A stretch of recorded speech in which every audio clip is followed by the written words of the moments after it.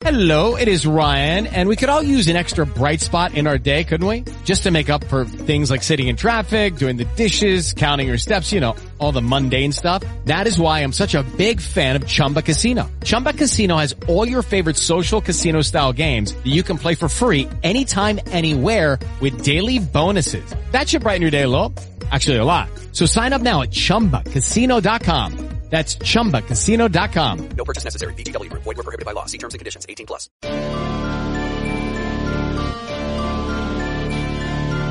Are you searching for the best in online black radio? Then go to blacktalkradionetwork.com, helping you filter through the noise. Real talk, black talk.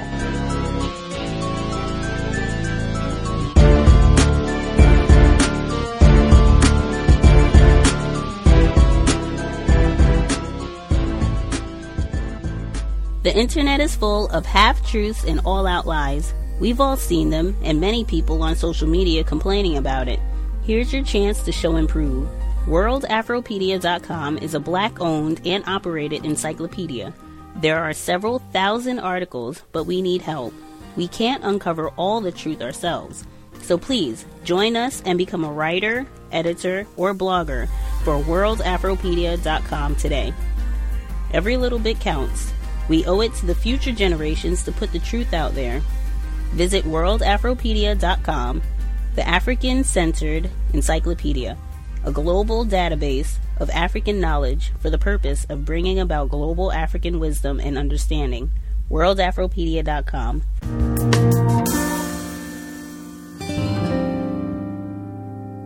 Okay, so let's start here. This is a training video for firefighters in Amsterdam. 3 firemen in an office, drinking coffee, catching up. And then one of them, this big bald guy, gets up to show the others this new helmet that he's just gotten. Picks up a box off the floor. Says, "What is that?" He makes a face. It stinks, too. He smells his fingers. "What is that?" "It's pee." This conversation understandably turns to speculation on how the pee might have gotten there. "Where'd you find this?" he asks. Waar heb je gestaan dan?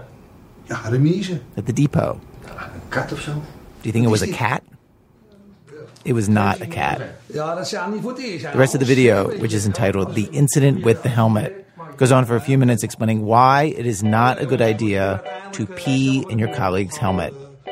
Even if it's a joke. Like, that can make people feel bad and unwelcome. And the reason the fire department needed a video like this was that firefighters were peeing in their coworkers' helmets and their drinks, and had been for years. This was a reenactment of an actual incident. Amsterdam firefighters had a kind of macho frat house sort of culture, and for women who came to work there or anybody who wasn't white, it was rough in all kinds of ways. Pranks, bullying, racist jokes, sexist comments. Women described the environment as alienating. One Moroccan firefighter said, "What we want is not super special. We just want normal behavior, normal treatment of people." Their bosses had problems with them too. The firefighters would simply ignore certain orders to change the way they worked. Back in 2011, the mayor of Amsterdam commanded them to do some straightforward things, like perform more home inspections, pass out smoke detectors, switch from 24-hour shifts to 8-hour shifts. A year passed, and another. After 5 years, still nothing. They'd pretty much blown off his requests. The mayor didn't like to hear no. Paul Vughs is a reporter at Amsterdam's biggest newspaper, Het Parool. He's covered the fire department for over 20 years. He put his fist on the table and said, "And now it's over. And now I'll send you a strong man. He'll change the fire brigade in the way I want it to change." The strong man the mayor brought in was a guy named Leen Schaap. His firefighting experience before this? Nothing. He spent his whole career working at the Amsterdam Police Department. And he wasn't just an outsider. He was somebody with a reputation for being a real hard-ass. I expected a riot. Because the way they live in the fire stations, being all day and night together, cook together, sleep together, that makes, in the end, that outsiders don't get in easily. Here in Amsterdam, the fire stations are really like small castles in the neighborhood. That's 19 fire stations all around Amsterdam. Over 750 firefighters, 500 full-time, 250 volunteer. A brigade with the same problems as lots of brigades here in the United States. And for sure, not all firehouses are like this, but it's not hard to find examples. Outside of Chicago, male firefighters broke down their female coworker's shower door while she was in there showering. The chief handed her a towel and said, "Relax, it's firehouse fun." In Houston, women say their male coworkers peed on their beds, and when they complained, they were labeled troublemakers. The city could not substantiate those claims, but the Trump Justice Department has stepped in on the women's side. In Miami and New York, black fire department employees found nooses at work. In Michigan, a black firefighter found a banana on the windshield of his truck. Amsterdam is one of the rare examples of a city that really decides to take on the kind of boys' club culture in firehouses. And the firefighters don't lay down. They fight every step of the way. And one thing that's unusual about the guy running this department, Leen Slaap, is that he is shockingly frank about just how messed up his department really is. One of his tactics is to be utterly transparent and show the public what he learns is happening behind the closed doors of the firehouses. He's also blunt about the pushback he gets. And so, unlike other fire departments and police departments with similar problems, in this case, for once, we see exactly how bad things were laid bare. And we also see all the resistance when somebody comes in and tries to change it. We see just how hard that is to accomplish.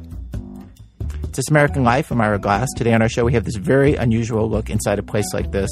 Reporter Joanna Kakissis has been digging into this for months. That'll be Act 1 of today's show. And this is such an embattled department that the only way Joanna could get most of the firefighters to talk to her was to change their names and replace their voices. So you're going to be hearing a bunch of that in what's about to follow. Basically, only Leen Slaap and one of his main opponents let us use their voices. Our producer, Mickey Meek, reported this with Joanna. You'll hear Mickey's voice in there now and then asking questions. Here's Joanna. To take on a bunch of tough guys, the mayor hired someone who was used to being the toughest guy in the room. Leen Slaap climbed to the upper ranks of the Amsterdam Police Department by speaking his mind and not caring who didn't like it. He got things done by moving quickly and aggressively. He ran the riot squad. He was known in town for forcing out anarchists, squatting in a full city block of abandoned homes. Amsterdam is a progressive city, and sympathy was with the squatters. Lots of people hated Leen for what he did. They threw paint bombs at him.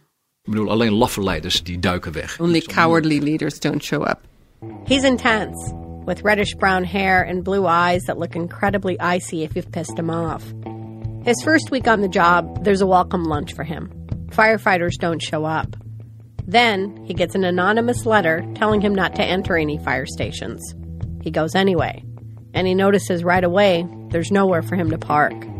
The fire station's parking spaces are filled with recreational vehicles. Boten, campers, caravans. Boats with caravans, with camper vans, because basically the firefighters were using this area around the firehouse as their private space, saying, you know, we're here 24 hours, this is kind of our house, this is our place. Leen gave firefighters their first order. He said, get all your personal stuff out of here. Then they said, you don't run the show. You are not the one who decides this. They actually said, you don't run this. You don't run this. What's your problem? Yeah. That's what they said. What's your problem? And kind of belittling. Why are you getting so worked up about this little boat we have? And what was your response to that? Ik ben daadwerkelijk gaan handhaven. Gezegd, binnen nu in 2 maanden. I told them, you have to get these boats and the camper vans out of here. If not, I'm going to hire somebody to take all that stuff away. And they were like, oh, go ahead. And I took a step forward and stood my ground. Now I threatened to take a police crane and lift it out of there. Firefighters were furious and thought Leen was acting too much like an uptight cop. But everyone complied. They got rid of their boats and campers. Except for one guy who ignored Leen and defiantly brought a boat right back, the only boat in the parking lot. Leen put him on probation and moved him to another firehouse. It was one of his first disciplinary actions. The guy retaliated by not coming to work and taking the department to court.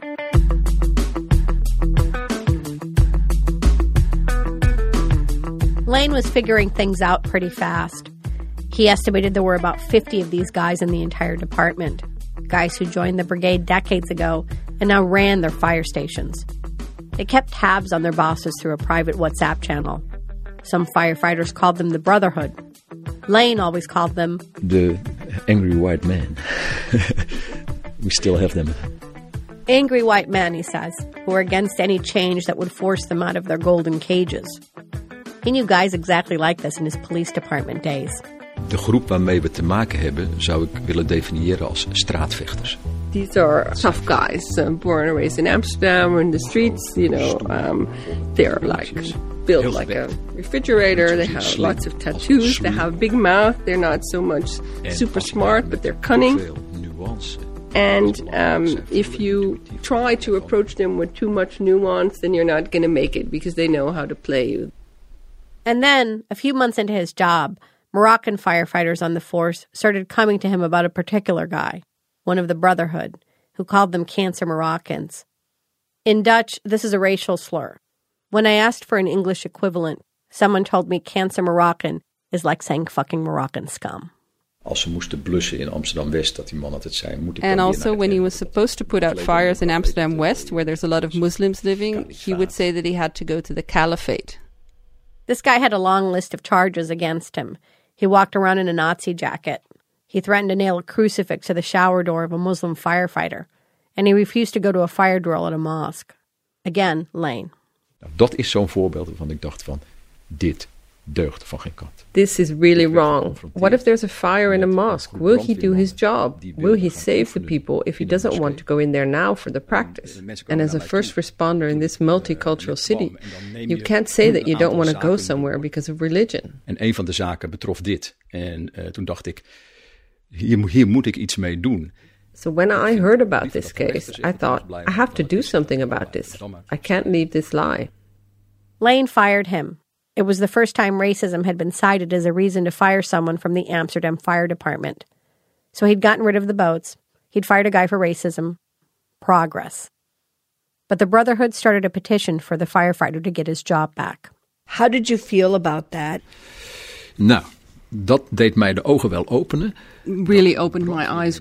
Instead of kind of uniting around the people who were discriminated against, they united against the person who was discriminating, and they formed a block around him. The problem ran so much deeper than Lane thought. Why wouldn't they want to stick up for the guy getting harassed? For Lane, it was obvious. He instinctively sided with the firefighter getting picked on, and he didn't understand anyone who didn't. That empathy for the outsider, it made Lane an unusual commander. So he started investigating to figure out just how bad things were. The numbers were not encouraging. When Lane started, there were only 5 female firefighters on the entire full-time force of 500. The fire department is not allowed to record race, but he estimates that only around 10% of the force were people of color. These numbers didn't reflect the city at all. At least a third of Amsterdam's population is non-white. Lane visited the fire stations and talked with firefighters over coffee at the long lunch tables there. And he learned that lots of them liked the changes he was bringing in. He had a silent band of support. He asked people about their experiences in the department, and to his surprise, people opened up to him. Through their stories, he started to get a sense of what it was like to be a person of color or a woman in his fire department. Moroccan and Surinamese firefighters said they were called rats and monkeys. The Brotherhood told some that they didn't belong, that firefighters should be Dutch and white. One Muslim firefighter I'm calling Ali told me that, over time, he learned to go along with the racial slurs. So when his co-workers called him Bin Laden, he acted like he wasn't upset. You have to ignore it. If they find out that you don't like it, they'll keep on coming back and back and back. Have you ever reported discrimination in the past? It wasn't possible to do that. Nobody does that. You could report whatever you want, but nothing was going to happen. In the worst of cases, when it really got out of hand, what you would just do is shake hands on it and get it over. The one accused, he'll just say, come on, man, it was a joke. Nothing's going to happen. Lane hired a consultant to help him reach out to women who'd quit the department. They felt like they never belonged. They said harassment and belittlement happened every hour of the day. One woman said men in her station asked her to leave the room so they could comment on her ass. Men told women to sit in the windows of the firehouse as if they were prostitutes in the red light district. During job interviews, women were asked how they do their jobs on their periods. One of the few female officers in the Amsterdam Fire Department is a woman I'm calling Judy. The guys respected her. She was strong physically, and she was tough. Had no problem standing up to these guys. But even she felt like she was constantly being tested, like when a firefighter under her command purposely opened his towel in front of her. When she suggested that her bosses not put women into fire stations alone, but with other women, one of her superiors called her a highly educated, moaning female. One night she was doing her rounds, checking in on everyone, and stopped by the canteen. I was saying goodnight to everybody, and then they were sitting and watching porn. Did you say something bad? No. So I didn't say anything about that. Porn was a regular thing in the common areas of lots of the stations. I don't know why. I don't know why I didn't say anything. I didn't feel comfortable to say, probably. It's also me being influenced by the brotherhood, I think, because saying something, it's always uncomfortable to say that. So, yeah, I have to admit that I've avoided it too.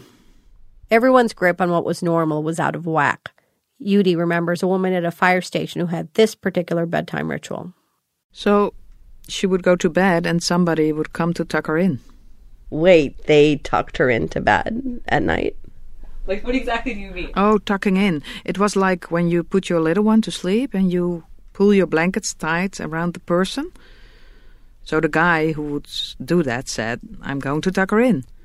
And I felt uncomfortable about that for her. I mean, it was her choice, but I would never do that because it makes a certain situation that I think you should avoid. She was fine with it? She didn't mind this happening? Well, actually, I don't know. I can't remember having ever talking to her about that. Why? Yeah, that's a good question. Maybe I might be putting her more in a danger, or, I might not be helping her, or maybe I was telling myself, well, maybe it's her choice and she likes it or something. But, yeah, I don't know.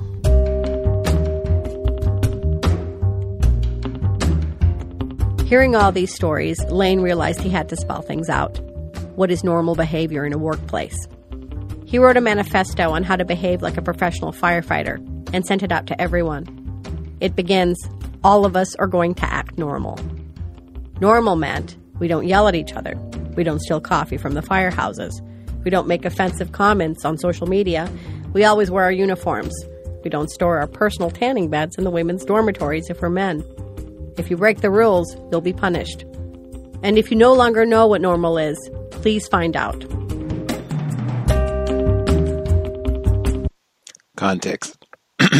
Context of white supremacy. Gusty Renegade in for another broadcast, hopefully to share constructive information on the system of white supremacy. Today's date, Friday, October 4, 2019. So I have been told. Happy birthday to Khadijah, longtime listener. This is our weekly caucus, Neutralizing Workplace Racism. If we have any listeners in the known universe, non-white listeners, you don't have to worry about your coworkers urinating in your workspace, urinating in your beverage. You don't have that problem at all. No unwanted urine in your work area. You get all your promotions. There's a parking space for you on the job. They are not calling you a coon, a nigger, anything else. They call you by your correct title every time. Pleasant work schedule. You're not moved around willy-nilly from 1 hour to the next. If you have figured out how to get to that position, please share with us how you did it with as much detail as possible. The number 605-313-5164. The code 564943 pound. Press star 61 if you would like to participate. Certainly, If we have any folks, you are having problems, hopefully they are not urinating in your beverage. But if you're having difficulties in the workplace, please share. Maybe we can come up with some suggestions to help you solve problems without creating new problems. That number again, 605-313-5164. The code 564943#. Press *61 if you would like to chime in. And certainly if you have concerns about dialing in, you want to remain anonymous, or you're not able to dial in, you can email untiljustice@gmail.com, and I can read your commentary on the air, keep it anonymous. If you have a workplace situation and you would like suggestions, or if you have commentary on what's been stated, you can write in and we can share your commentary anonymously. Untiljustice@gmail.com. Wowee. That segment, This American Life, it aired last week. And in fact, I can even recount how I heard that segment. This American Life, that podcast has been on some time. I'm not sure if it's been on as long as the C.O.W.S, but it's been on for some years. And I know C.O.W.S listeners listen to it as well. I listen to it also, myself. They often talk about white supremacy racism. However, when I heard that segment, it was Saturday, almost a week ago. I was in the car. I just turned on the radio. I was not specifically looking for This American Life. I don't normally listen to it on the car radio. I just turned on the radio to see what was there as I was driving. I was slightly annoyed because white people were having some sort of race or festivity, and they had closed off some of the streets where I was trying to park at. So that made it even more difficult to get through. Plus, it was all congested, and they were out in the street with their dog and everything. So I was a little annoyed. So I had the radio on as I'm driving annoyed, and this comes on. And I'm hearing the portion about, what is this in the helmet? Is this urine? How did this get here? And they said that comes from a training video about why we should not urinate in our coworkers' helmets or beverages. And I said, whoa, this is at the fire department. They're urinating in beverages at the fire department? And it's so bad you have to make a training video? All right. Let's make sure when we're on the job, before we go out to fight the fires, please urine in the bathroom. Do not urinate in fellow firefighters' beverage, food, helmet. Might need that. I went from being annoyed about the white people and the streets being closed and everything else to, wow, I just sat there listening. And it stood out to me more at the time because this was the second consecutive day I was in the car, I turned on the radio, and that happened, where I was not looking for anything in particular. I had other tasks that I was doing, and boop, direct commentary, racism, white supremacy. You cannot avoid it. Anyway, that segment, you can listen to it. It's like an hour. Lots of interesting details in the segment where they said the boys culture. We talked recently this week about the tendency in white supremacy racism to minimize racist attacks. And we talked about it with microaggression, micro, small. The word was used this week, mini racism. I don't even know what that is. But there are lots of ways that this is done, minimizing white terrorism, white supremacy, boys culture, urinating in helmets and the rest of it, calling people nigger, everything that you heard in that report, urinating in people's beds, breaking down the shower door when someone's trying to shower. That's quote unquote boys culture? No, that is racism, white supremacy, and terrorist behavior at best. And the same thing with the old boy network. These are grown white men. They don't even do that when it's black people, black males specifically are being maligned. They don't even say boys culture. They say toxic masculinity. They didn't even use their $10 catchphrase. Oh, we got toxic masculinity running around. And boys culture and the old boys network. Those terms shouldn't be used either. and the Brotherhood. And he got direct with it, called it what it is. He said the Brotherhood, angry white men. He could have put racist in there too, but be direct with it. Let's not try to sugarcoat, pussyfoot around with things. We're talking about individuals who classify themselves as white, men in this case, practicing racism, being hostile in the workplace. And it's especially bad because they're in the fire department. The urine thing, especially because it came up repeatedly, not just in the helmets and in beverages, in the bed. I stopped and I said, well, now this is in Amsterdam. Now, how many times have we heard incidents about urine being weaponized in the system of white supremacy? I just went to the book club. I didn't do any research. I just went to the old brain computer. What do I remember? Victim of white supremacy. And so I say, okay, Richard Williams, Black and White, the Way I See It. We read that in the book club. He talked about that directly. White man pulled out his penis and was going to urinate on him. Madiba talked about it more than once. Robben Island, race soldier, South Africa, global system with the urine pattern, that some of the Afrikaners would come and urinate on them, and that this happened more than once. We got American sniper Chris Kyle, suspected racist. We read his autobiography where he talked about with glee the Navy SEALs and one of their rituals. They would get in the water and they would be all cold, and so these white men would cling together and urinate on each other to stay warm. That's just, some of the points from memory. But urine, what does it mean to be white? If we have any listeners, if you have any experience with urine in your workplace, dial in. That's why I say I know it is not always the most enjoyable, prideful thing to be able to say, oh yeah, I can tell you about that time where they urinated on if you got one. I think somebody did say that they had an experience where they urinated at their desk or something. Anyway, if you got one, feel free to dial in to share. I thought of retired firefighter quite a few times in the segment, with them kind of bogarting the parking spaces and that having to be a threat. The name calling that went on in the fire department, especially the victim who said that he went along with it just because he didn't know what else to do. If you get upset about it, then they will be merciless and just do it all the time. What to do? Figuring out a code other than, well, I'll just laugh and go along with it because it's not funny. That's not counter racism, and I think that can contribute to health problems.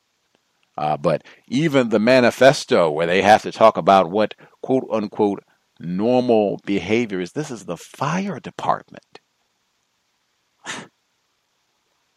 System of racism, white supremacy. That and the conversation we had with Calvin Lawrence on Wednesday, he was in the police department and they put up the official running nigger target in his workspace.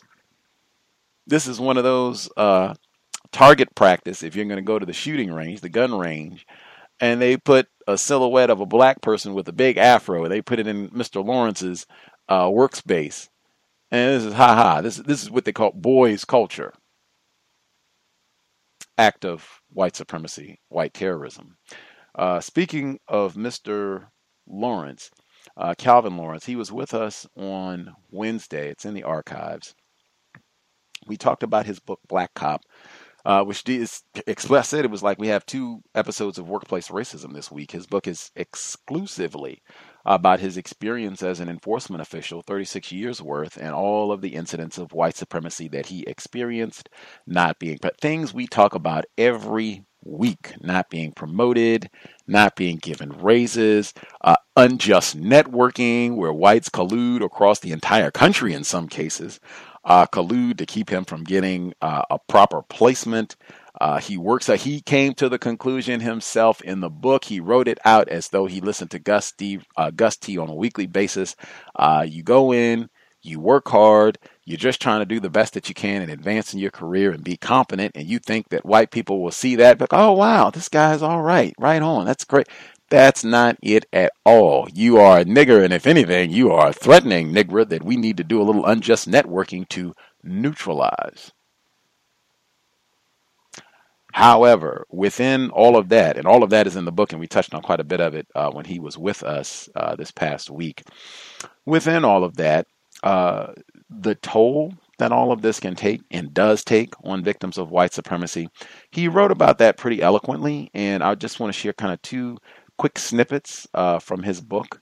Because I think this is so important. This happens to so many victims of white supremacy. We get terrorized on the job. We're not sure what to do about it. Often we don't have support. We don't have people that we can turn to kind of help us deal with some of this stress. And it just takes a real massive toll on our health and well-being. So this is in Black Cop from Calvin Lawrence. He writes, "Emotionally and physically, I was going downhill fast. I was experiencing a major clinical depression. I put on extra weight. My anxiety levels and paranoia paralyzed me. The only emotion left to me was anger, bordering on rage. Back in Regina, I received a call from the nursing home telling me that my mother in Halifax was dying. The nurse handed the telephone to my mother, and we spoke briefly. She had advanced dementia, but seemed to recognize my voice over the line. I caught a flight to Halifax as quickly as I could. When I landed in Toronto to catch the connecting flight, I picked up a phone message. It was staff from the nursing home telling me that my mom had passed away. I didn't make it home to be with her in her final moments. To this day, I wonder if I had gotten a timely transfer out of Depot back to Ottawa, would I have gotten to Halifax in time to ease her passing?" I just want to pause here. I guess their cowbell adopted white mother. How I'm just recalling speaking to Neely Fuller Jr. He served in the military. He was in the military when his mother passed away, and he said that he was coming back trying to get to see his mom before she passed away, and he was on the bus, and it was, nigga, get to the back. And he said he's in uniform, on a special release to go and try to see if he can meet with his mother before she dies. And it's, did you hear what I said, nigga? Get to the back. We got a nigger in uniform. Right. Get to the back. Patterns. Continuing, in tears, I boarded the plane in Toronto and continued back east to make arrangements for her funeral. Throughout the spring of 2002, the now standard operating procedure, standard responses from staffing continued. There was no money for transfers. I wasn't bilingual. There were no positions available. My investigational experience was dated, and on and on. It seemed as though every day they churned out some new novel excuse to delay what was rightfully mine. Mentally and physically, I was completely worn out. I contacted the depot psychologist for help with my deteriorating mental state. Adding insult to injury, my phone calls were never returned. Eventually, I was contacted by my career manager. He noted that the officer now in charge of the Prime Minister protective detail would be willing to take me back on the team. I would certainly have gone back to the team. Hell, I never would have left in the first place if given the choice. The only requirement in front of me now was that I had to pass the Royal Canadian Mounted Police physical fitness test known as PARE, P-A-R-E, prior to being admitted back onto the Prime Minister protective detail team. In my normal above average physical state, I would have passed PARE without a hitch. At that point, however, stuck in Regina, grieving the loss of my mother, missing my wife, and having endured 6 months of on-the-job stress, I had let my fitness level slip. My breath languished, and my heavyweight frame was starting to tip scales. I knew I wouldn't pass the PARE test if it was administered.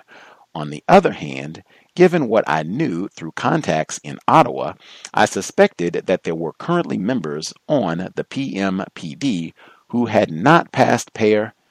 All I had to do was find one to confirm my suspicions. Then I figured I could take the transfer, get back in fighting form, and pass the PARE test once these devils were off my back. I visited the PMPD in Ottawa and spoke with several members. One of them told me that he had not passed PARE and that he was going to do it on his own time. When I got back to Regina, I contacted Sergeant Cord Hadley in staffing in Ottawa. I requested that I transfer immediately to PMPD and pass pair at a later date, as the other member was allowed to do. Hadley never answered my email. To me, that was it. I had reached the end of my rope. Once again, I donned the now tired cloak of the angry black man and sought out the services of a lawyer in Regina. I'm skipping down a few pages just to read final few paragraphs. This is on page 232 of Black Cop. There's no warning of the onset of mental ailments such as post-traumatic stress disorder, anxiety, or clinical depression. It just comes on bit by bit. You try to manage, but one day it just gets on top of you and you're no longer who you once were. I'd spent a lifetime running from emotion. I had always been more comfortable punching the shit out of a bag or a sparring partner than dealing with feelings. But I had run out of gas. Negativity washed over me. To make matters worse, I was being treated as little more than an errand boy. Man, not. In my new job, I'd be sent out to get a book, and when I returned, the supervisor would already have the book in his hand. I was sent to return files to the records office. Nobody cared what I did with my day, and I was being driven mad. My coworkers barely cared if I showed up for work. I had become a glorified gopher with 30-plus years of experience. Suddenly, I found myself a potential danger to those around me. I was trained in various martial arts and with numerous weapons, and I was beginning to wonder if I could trust myself to not lash out physically. At that point, I began to worry about my potential to go homicidal at work. The marginalization and subtle abuse at work wore me down even more. It got to the point that I went to health services and attempted to assess professional assistance to access. I showed them the email package I'd received through my access to information request and explained my whole story to them. The doctors at health services were shocked and dismayed at what they read and heard. They immediately referred me to Dr. André Desailles, a clinical psychologist who treated many Royal Canadian Mounted Police members in these types of situations. It dawned on me that I had to leave this poisonous work environment before I hurt myself or someone else. I was near my breaking point. I was placed on sick leave due to stress. It was supposed to last a few weeks. I went home to recover and regain my balance. I needed to mourn the loss of my career. I needed to mourn the loss of my mother. I found I had never developed techniques to deal with decades of compounded grief. Memories from my entire career began to flood back into the present without invitation or announcement of their arrival. I couldn't shake the fact that my treatment at the hands of the RCMP had been blatantly unjust and that I was intentionally being made to suffer. It seemed like this was what happened to a black man who wished to be treated with dignity and respect in the RCMP. My mental state was not the result of my experiences as a police officer. It was due to an internal, coordinated attack on me by vindictive members promoted and endorsed by the Royal Canadian Mounted Police's dysfunctional culture. I will stop there. Mr. Lawrence, again, he was with us this past Wednesday. We talked about this book. I read this just because I think it's so important. That was one of the major feelings that I was left with after reading the book. It's so sad. He did get, there was a settlement, and he did get some sort of financial compensation after going through mediation with the Canadian Mounted Police. But man, he worked there for years. He spent over 20 years working with this agency, and to go through all of that. And the reason I read it, I said, I think this happens to so many black people around the world where we are in poisonous, racist environments, and it destroys our health and well-being. Not that you can be quote-unquote healthy in a system of white supremacy, but things can certainly deteriorate. Things can certainly get worse. And I think it's so important because, as he said, sometimes it happens so slowly. And I think sometimes we can just be so numb to the abuse that we experience that we just don't stop and make an assessment to say, whoa, this has really taken a toll on me. And I think that I should get out of this work environment as soon as I possibly can. I think that is critical for victims of white supremacy. I think frequently things are designed to have us caged, contained in these really destructive environments for years. When we could get out, we could find a better plantation that would not be as toxic for us. Extreme. Again, I think I mentioned it when I was talking to him. He talked about a part of that was all of the alcoholism. I mean, certainly being denied promotions, being denied transfers in a timely manner, being lied to, the unjust networking, all of that. But he also spent a good deal of time talking about the alcohol abuse within the agency or within police culture, period. And him being sober, frequently being in the position of chauffeur to, kind of haul around these drunken whites, suspected white supremacists, after a night of debauchery and alcohol. And I mean, you talk about depression. Again, sobriety would be best. Make sure that that's clear. Sobriety would be best. And I would not be in that position at all. That sort of thing, that would be exactly why I do not. If it's going to be drinking, I'm not going to be at this affair. I would not be the designated chauffeur for a bunch of white people. That sounds like such an extraordinarily dangerous environment, especially for him because these are armed white people. But just in general, the shenanigans that can take place when you've got what I say consistently, one of the worst combinations in the known universe: whites, alcohol. This is like exponentially worse because these are whites who have firearms. Do not do everything that you can to avoid being in that position. It just seems rife with potential for all kinds of problems and racism of all sorts, things you probably couldn't even imagine since you've got a lot of inebriated whites. No alcohol, and I would strive to avoid environments where there's going to be alcohol. Even labor for that. Let's see if we can make this sober. If this is a workplace function, let's be professional. A lot of times the drinking and things get out of hand. Seen that, and I've heard that brought up in workplace training sessions regularly. Anyway, the number again is 605-313-5164. The code 564-943 £. Press *61 if you would like to participate. Folks have any thoughts on the segment on the fire department? If we have any folks who have an experience with urine in the workplace, you should immediately step forward, hand up. Let's hear what your experience is. But if we have thoughts on the firefighter segment in Amsterdam, what I had to say about Mr. Lawrence, or his segment period, because that was workplace racism, or certainly if you have your own situation, *61, we'll get you on the line, and I will share the folks who emailed. I will read their commentary as we proceed. Folks who dialed in with a hand up, line should be open. Feel free. Hey, Gus, I'm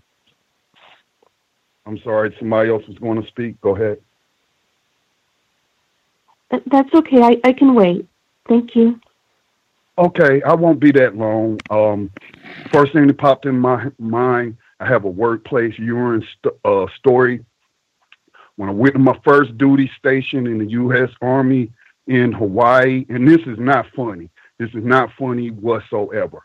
We're standing on the balcony of the barracks. We're not on duty, but you're never off duty, so this was work.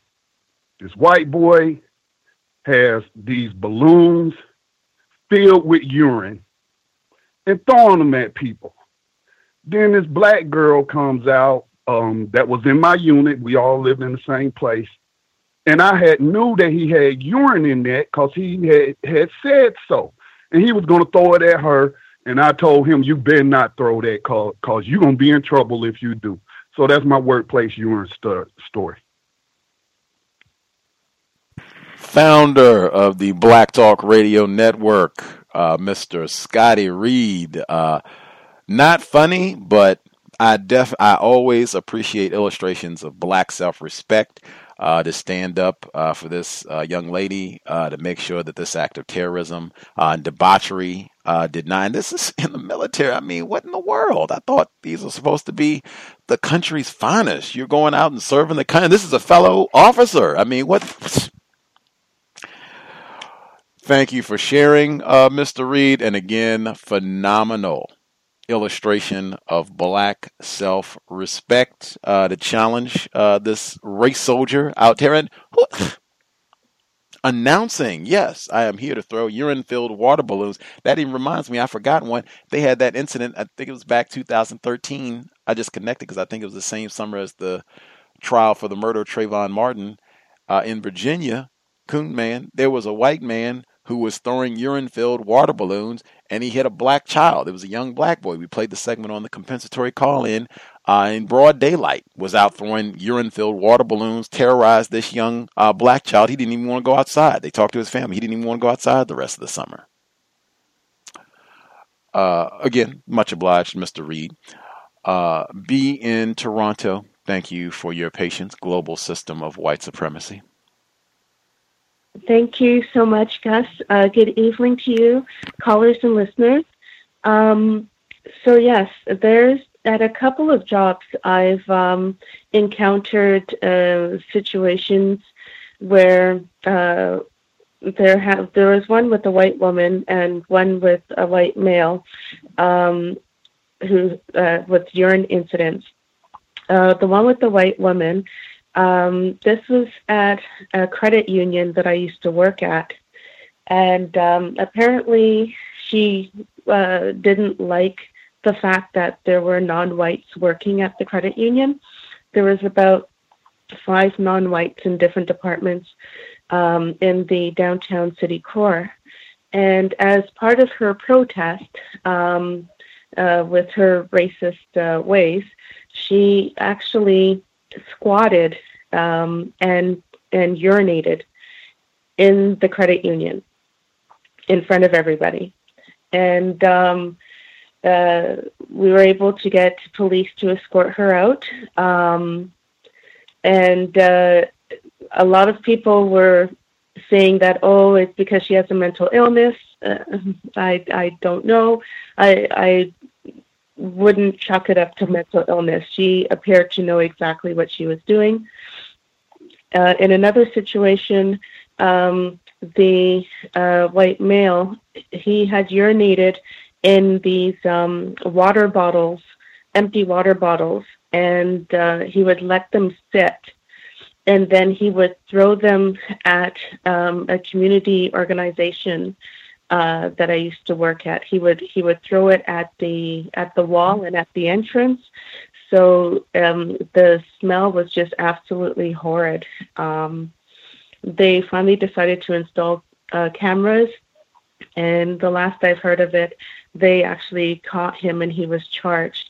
By that time, I had moved on to another plantation. So yeah, for those were the 2 incidents. I did get a chance to listen to Mr. Calvin Lawrence and about his experience on your show as well.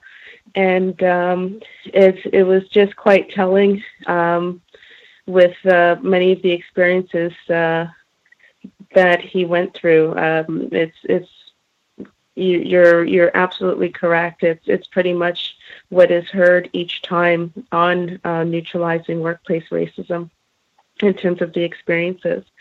I also have an apology to make as well, because I don't have the word guide. So that is my next investment, is to obtain the word guide, so that at least I'll be more proficient in utilizing appropriate terms, appropriate meaning terms that does not end up supporting white supremacy. So that is an investment that I will be getting very shortly, so that I continue to learn and grow as well, and also teach my family as well. So thank you, and I leave the line. Much obliged to be in Toronto. No apologies needed for that.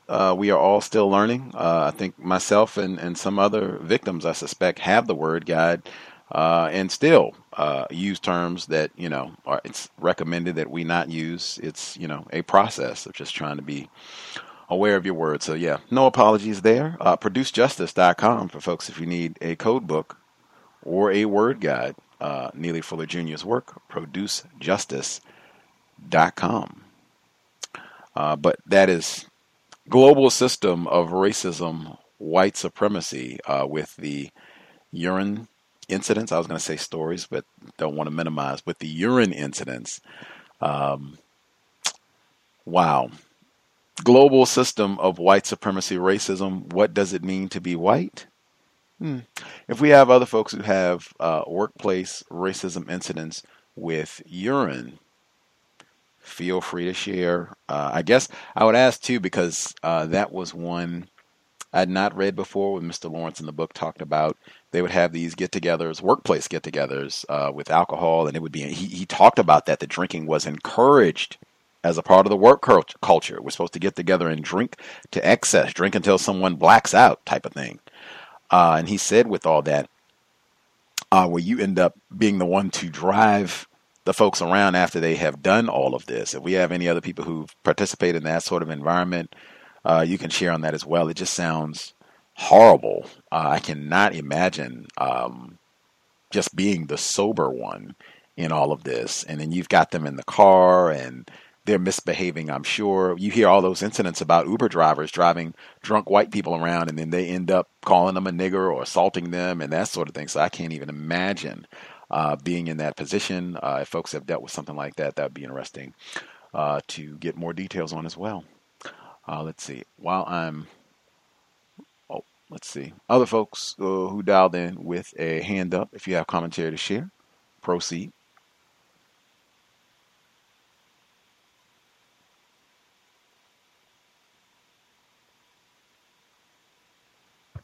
Can I be heard? Greetings, retired firefighter.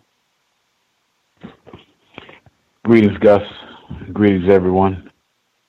I heard the clip, and what it confirms for me is the racist culture in the fire station is global. I have always, even when I used to consume alcohol, but would never consume alcohol in the company of white people. The fire service itself gave me a firsthand understanding of racism, white supremacy, where I would say, forced to pay attention to white people and what they do, what they say, what they make a habit of not saying and doing. Because to not have codification in a work facility such as a fire station, you would be really placing yourself in a dangerous situation. As I mentioned before, the difference between that employment and others is the not so much of the daily experience outside of the fire station is the fire station itself. Most people don't work in an environment that's similar to, and in some cases, when I first got on for about the first 10 years, exactly like a home. Can you imagine living for 24 hours with white people in the most intimate ways, right next to in a bed with a white female? They quickly had to put stalls and get rid of the homes that they were using. The origins of the fire department in Miami-Dade County was a white male who took the fire truck home, and that's where he ran calls at. And as it grew, they still had these homes leased out. And when I got on the fire department, they still had these literally used to be people's homes, white people's homes. And they would have these, just beds laid out. It'd be a bedroom, and instead of just one or two beds, it'd be about 3 or 4 beds in this bedroom setting. So you would see their behavior not just in a formal structure, with maybe a uniform, or if it's in an office type clothing and that sort of thing, the things that people normally do in those type of settings. You would see them in more relaxed situations, because you don't be going on calls every second, even in the most busiest areas. So that behavior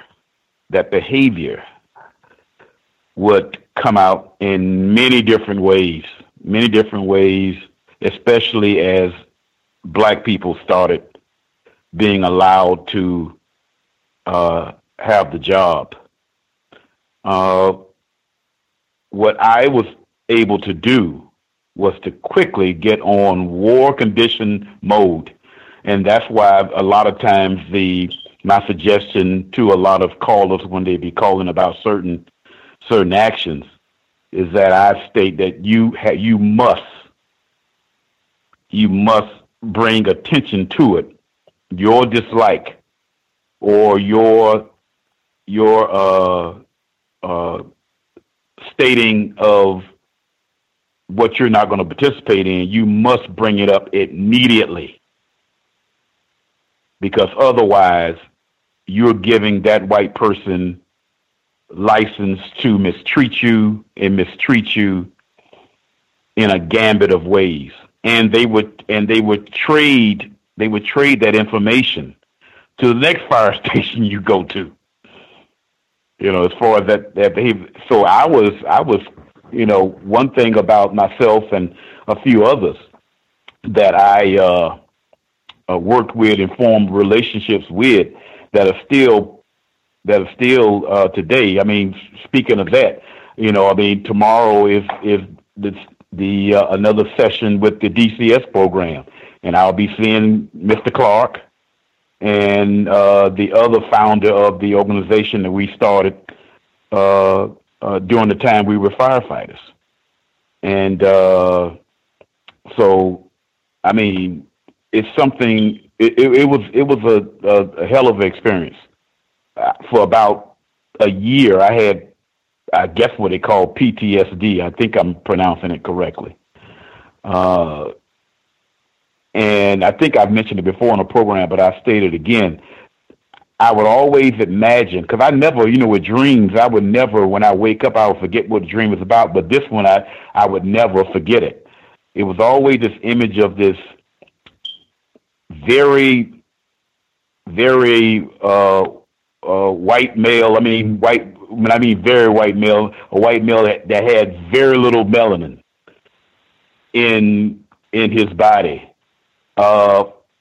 Reddish, shoulder-length hair with a handlebar mustache, no facial description at all. It was just, you just knew it was a white person with a blue jumpsuit. During the early period of time when I was on the fire department, the rescue guys wore blue jumpsuits at the time. And this was a huge white male. And the dream was basically defending myself from being mistreated. And then I would wake up and realize, oh, I don't have to go through that anymore. You know, and but my one thing about last thing I was going to say is that what I actually appreciated, based on my self-defense activities, that as I was coming to the station, I already had a reputation that this nigga here will fight back. And it would appear that he doesn't care about keeping his job. If someone mistreats him, he will fight back. And so they basically, for the most part, some of the things that you were talking about or that was being played, it didn't come to me because of that reason. Not saying that it wasn't capable, but I think they understood that person, that individual, would take some risk also in the process. And so primarily I avoided most of those things, including the urine in the helmet. I did have my bunker gear. That's the gear that you have on into the fire. I would have it, where somebody would take it somewhere, but I didn't care because basically it wasn't mine anyway. It's just a matter of you going and getting more of it. So if that's costing the county money, not me. As far as that's concerned. But yeah, memories. That's what I was listening to early in the program. Thank you. He said, man, I hope I am never in that position in life where they are talking about people having urine put in their hats or in their beverages. And oh man, I remember those days. Like, oh my God. Gotta check it. Gotta check your stuff. you got to do it. You have to check your stuff, especially from what myself and Mr. Clark and several other guys was doing off duty. And it was getting in the Miami Herald, which is a major newspaper down here at the time. That sort of thing. Yeah. You better check your stuff. You better be aware of what is going on around you, what's being said, that sort of thing. I thought it was actually a compliment when I was given a report from a white male that said that I don't know if Imani would actually assist me in a fire. And I welcome that. I welcome that thought because that kind of like would keep the whole idea of any type of shenanigans at bay. Or this is a quote unquote crazy nigga, that sort of thing. Although I'm not, actually, but I guess I fooled a few people, in that light. But yeah, those are my thoughts. Thank you. Much obliged for sharing.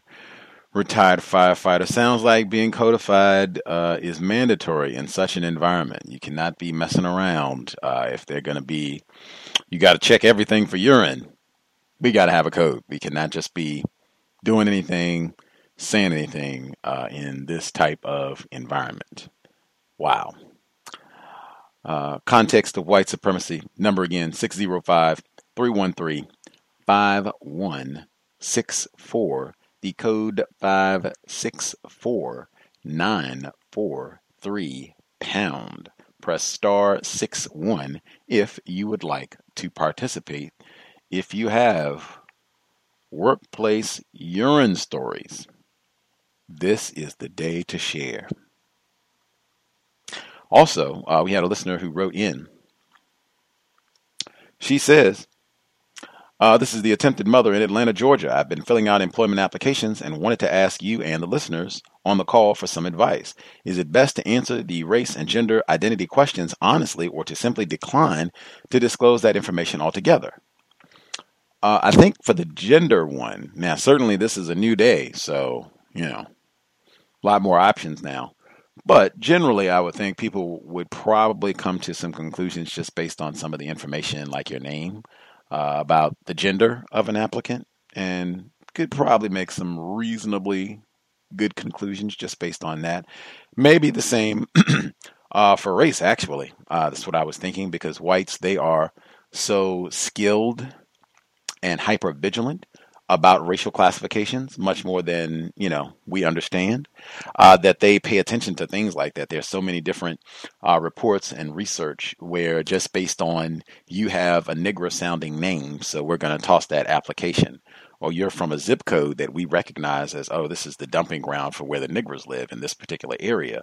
So we'll, toss that application. There's lots of different ways that white supremacy racism is coded. So for the gender one, probably fill it out. I don't know how that would cause any problems. The race one, maybe don't fill it out. Maybe don't fill it out.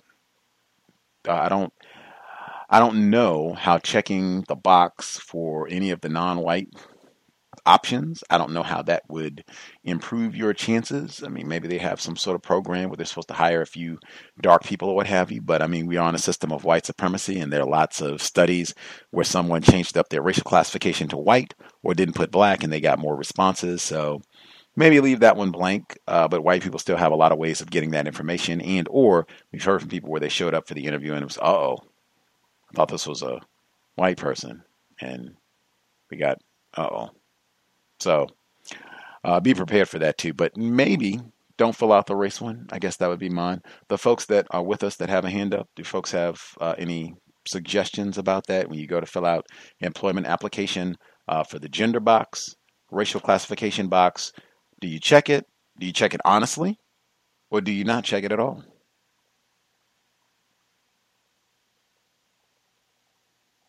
Can I be heard? Mr. Scotty Reed. I think your suggestion of not checking it at all, then that way they can't say that you committed fraud. Not that it would be a criminal offense to check the wrong box, but I would just not check it at all. Much obliged. Black Talk Radio Network founder, Mr. Reed. Well, I guess that count myself, that would be 2 for maybe don't check it at all. Any other thoughts, suggestions? Do you check the gender race box, leave it blank, or do you check it honestly?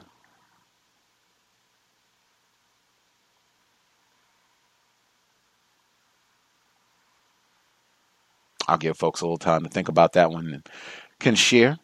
Do you fill out that information honestly? Because sometimes they do give it optional if you want to fill it out at all.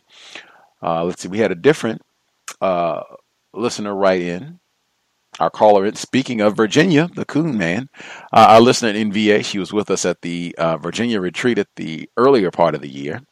She writes, 2 similar scenarios happened in less than a week involving 2 white women co-workers. Number 1, the first one excitedly texted me from the university's football game saying that she met an alumna from the college I raised money for. We have 5 colleges under the university system, and insisted that I must, in capital letters, meet this person. The coworkers followed up with several emails and set up a lunch meeting. This has never happened before, and our job is competitive. It's rare to give a donor away to a colleague. Because of her insistence, I suspected that perhaps the person she wanted me to meet was black. When we showed up at lunch, yes, the woman was black. I looked her up in our rating system after lunch, and while the woman has a good job and mentioned she makes 6 figures, she may make a small gift, less than $1,000, but will unlikely give at the levels we are supposed to work at to meet our goals and metrics. Making these assessments is part of our job, so it's odd that this colleague would go to such lengths to set up this lunch. To put that in context, This listener has shared before how conniving white women at her job, where she's, gotten donors who are going to contribute, like $250,000, $350,000, lots and lots of money. They would scheme and connive. Oh, you messed up the grant. You messed up the money and didn't follow procedure and all this when she had done everything in a pristine manner where everything was accurate.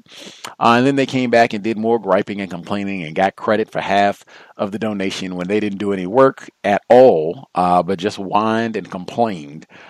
In that sort of environment, I believe it is a contest to see which employee can raise the most money, get the most donors to contribute. I believe that they do have like an internal competition amongst each other. So as she said, for all the competitive nature of this environment, all this fuss and a lunch over someone who probably is not going to contribute, $100,000 because of the system of white supremacy. She could be making more money than she could give more. Number 2, the second woman is a former colleague who was dismissed. Since leaving last year, she has only stayed in touch to repeatedly ask me to join her multi-level marketing sales team and to buy the company's skin care products. I've said no every time politely and in different ways. A few days ago, she texted me and she knows I'm not interested in joining her team, but asked if I can refer any of my friends to her because I'm so connected. Then she sent me a picture of her and a black student, asked me if I knew him, and said he's part of her team. Question: what would be the reason for these white women to go so far to prove to me that they know black people? What could be the motive behind that? Well, with the second one, I think it could be if she's been asking repeatedly for you to come and work for her. This could be we've got niggers. I love the black people. Got a few on my team. Love the coon man as well. Voted for him. That could be the type of thing that she's doing, or at minimum, I think a lot of times white people want to make sure that we are not suspicious of them. So if you've been turning her down, this could be, hey, I'm one of the good ones. Work with me. Share some of your connects, send me some of your homies, that type of thing. See, look here, I got this here black fella here. Do you know him? Is he one of your cousins? It could be that sort of thing to make sure that she can try to get in your good graces, that you'll do right, that you'll hook her up, send her some business, be a little more receptive to her. The first one, I don't know if this is one that they were trying to prove that they knew this black person. This might be one of those waste your time type things, because I think sometimes white people, they'll see another black person and it's, oh, you guys got to be friends. Or if it's a black male and a black female, like, oh, we got to, be matchmaker and make you guys a couple type of a thing. So they see this person like, oh, this nigger doesn't have a lot of money. She's, it's no big deal. She's not going to give us the type of check that we need. So, oh yeah, you should hang out with her. Yeah, let's set up a lunch date with you all. And, oh, this is great. We got a nigger in the office. We got this nigger here.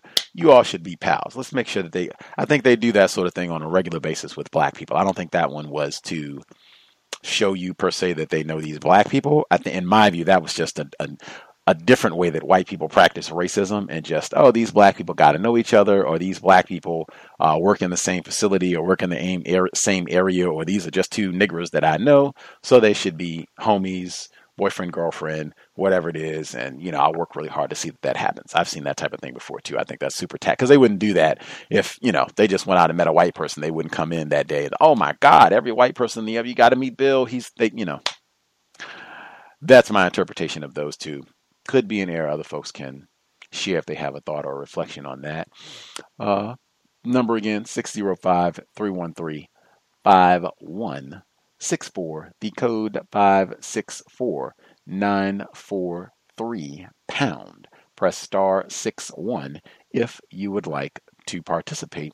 Again, we had the caller who asked about, do we share gender or racial information? Do we check in those boxes for employment applications? Suggestions on that if people have advice. And then with the scenario that I just read, do we think these white women, what's the motivation behind their conduct? If folks have any thoughts on that one, certainly if we have any more workplace urine stories, feel free. And then if you have your own situation, workplace racism problem, or something that worked out well, and you would like to share, no spectating, proceed. Hi, Gus. Stacy in the UK, our obligatory timestamp, 2:14 a.m. Saturday morning. Good to hear from you, Stacy. Hello to you, Gus, and to the rest of the callers. It's 2:14 precisely. Question on the person from Virginia who just wrote in. The first situation, did she say that the person she was introduced to at lunch is somebody who wouldn't meet their donor threshold?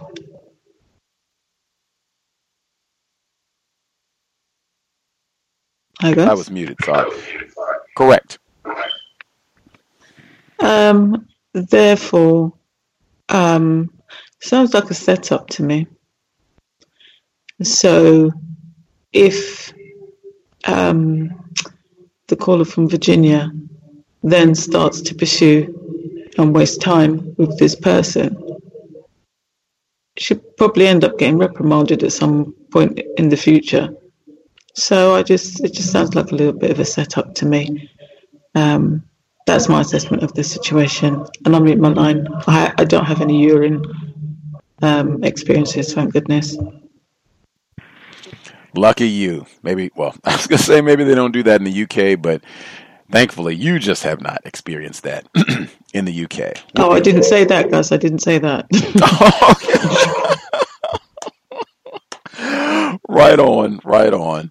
Woo! Much obliged, Stacy in the UK.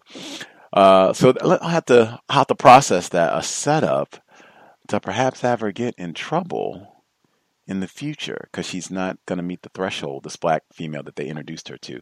She's not going to meet the threshold for finances. Well, I just meant if they're told, and it sounded to me like her team are instructed on the types of donors, potential donors that they should be cultivating relationships with. So if you're not spending time with the right type of donor, it's not going to lead anywhere. It just would, I would imagine it could come up in a performance conversation at some point in the future. Why are you wasting time with this individual? So that's why I think it's a bit of a setup. That is logical. That is logical. That efficiency, I think that does come up a lot of times in meetings, especially if it's going to be, she said it's competitive, especially if it's something close and if it's a promotion or a raise and it's tight between a couple people. I could easily see what you just said being the type of thing. Oh man, it was tight. Looks like you wasted a little bit of time here with this person who really wasn't going to, give us the type of money that we need, what we're looking for. We're looking for the big fish. That's the type of thing that they'll say.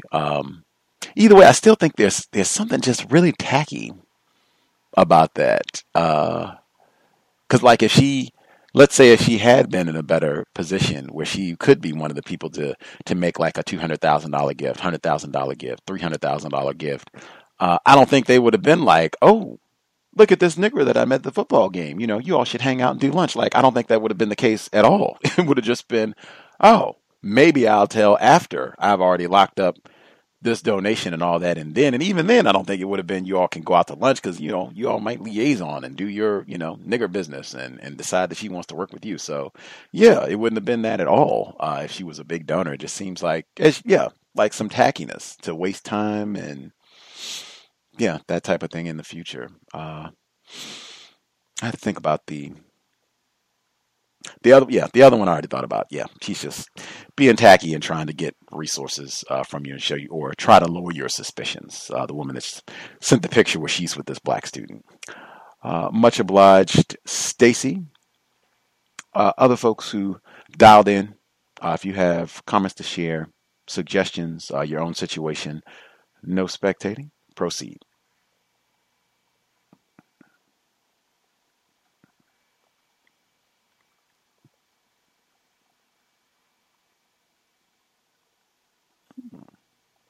while folks are getting their thoughts together, I'll read one of our other emails. Make sure I get through all those today.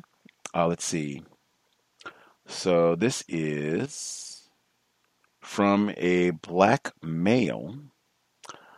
He writes in, I realized whites move as one unit once I started the hiring practices at my job. My job only hires black people, only black women, to be a placeholder. To explain, my job has a high turnover in the bottom positions, so they will hire a white person temporarily until they can find a black female to work there. Once they do, the whites immediately get promoted. Every single white person in that department has gotten promoted after a group of black women were hired. It didn't matter how long the whites were working there. In my 4 years there, I have never seen a black person get promoted. I'm just pausing because Mr.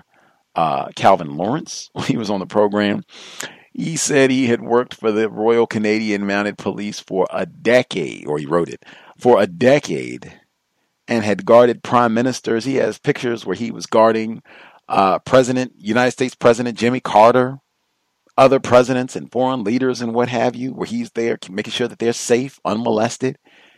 Never been promoted. Global system, continuing. They either quit after not getting promoted, the black people. They either quit or get fired. I was only hired so my white coworkers could get a better schedule. Half their workday is done stealing company time. We don't open until 9 a.m., yet they are able to start at 7 a.m. and leave at 3. I got called into a fake meeting where they explained they were going to hire one more person in my department, but they are having trouble due to the lack of experience, which is a known lie. They are simply waiting for my other white male coworker to get his certification so they can hire a black person and have him promoted. All the whites know about these hiring practices, as I have heard them speak about it numerous times, and they all hang out with each other after work. I also noticed they will have a problem with a single black person at the same time and terrorize them together. It also doesn't matter how the new white person is, they immediately get on code to attack any black person. I will only say you cannot be ignorant about racism, white supremacy, if you are classified as white. Some of this sounds like unjust networking. Some of it sounds like the Voltron effect, which I've used for many years, metaphor, whites coming together as a group, as a collective to mistreat it can be an individual white or non-white person or a group of non-white people, but coming together so that they can pool their collective resources to be more efficient, more powerful in their terrorist offensive. Very common in the workplace, and this pattern of black people being hired, specifically as the term he uses here, as placeholders, will just come in, burn you out, you'll get stressed, tired, fired, whatever it is. We'll move you on, and we'll bring another black person and do the exact same thing. While the white people we bring in, we nourish their careers. They get promoted. They get the proper training so they can do well here. Mr. Lawrence talked about that exact same thing as well. Not getting training, not getting groomed, not having your career groomed to nourish and prosper. You're just here to be burned out as a placeholder nigger. Untiljustice@gmail.com if you want to email your situation or suggestion in. Other folks who dialed in with a hand up, if you have your own situation to share or if you have suggestions, comments to offer, proceed. Can I be heard? Greetings, M. Handisi. Yes, sir. Greetings, and greetings to everyone. I had my own situation I wanted to share, but first I'll give commentary on some of the other situations I've heard. The first is with the checking the box about your demographic. I think if you don't check the box, they'll figure you're black. I know if I found if I was in the hiring process. How you call that? If I was HR or the person who accepted all the applications, and I've seen a few applications that didn't have the race marked, I was like, oh, this is some nigger. If I was a white person or a black person, I still say this is a black person. You know, white people probably are going to proclaim or declare that they're white. But, you know, I don't know. Check it, don't check it. I'm not sure which is better to do. Well, let me move on to the situation that I had at work. So during the training, again, this is now a number of weeks back or however long back. During the training, we had to do a number of physical holds on each other, like wrestling. They called it, I forgot the letters that they had, but it's some type of training where you have to put these children in holds, because I was working at a place where where we would deal with a whole bunch of children with psychiatric problems. It was white children with psychiatric problems with a few black people, a few black children. And then, but the workers were mainly black, the lower level workers. Of course, the higher level workers, the managers were white. So while we're doing this training, I'm totally against what we're doing. I don't want to throw around any kid or slam, or they called it a whole bunch of different things. They instead of slamming, or instead of saying slamming, or instead of saying we took them down or we took them to the ground, you said we escorted them to the ground, or, you know, and all that. And a whole lot of changing the words of whatever it was that they were doing and made it something less of what we were doing, if that makes sense. But my biggest problem, was this white instructor. He got the most attractive black female trainee, and she was the one that he did all the demonstrations on. Short lady, black lady, shapely, young, and attractive, and that's the one he did all these moves on. And so here's some of the moves. One of them, or most of them, you have to get behind the person, and then you take their arms and behind their back, and then you rock them. You rock them forward, and then you rock them back. But when you rock them back, you have to sit their butt right on your leg. This is the whole time, right? That this is 1 week of training. He's doing this the whole time. He's getting this one female, and so he kept picking her, and then so I complained about it. I was like, all these men, why don't you get one of the men to demonstrate on? And then so he got upset with me, and he said, later on after I had to do a demonstration, and then because I also said, I was like, does this get inappropriate? You know, when does it get inappropriate? Because there was even one point where a number of these moves, you have to take the person to the ground, these children or these whoever, these people that we're dealing with, we have to take them to the ground. So in the demonstrations that we're doing, in this training that we're doing, we're taking each other to the ground. These are men and females, men and women, males and females, mostly black trainees. If I remember correctly, there was 2 white trainees, and I'm trying to remember the number of black trainees. It might have been around 10-ish, something like that. And so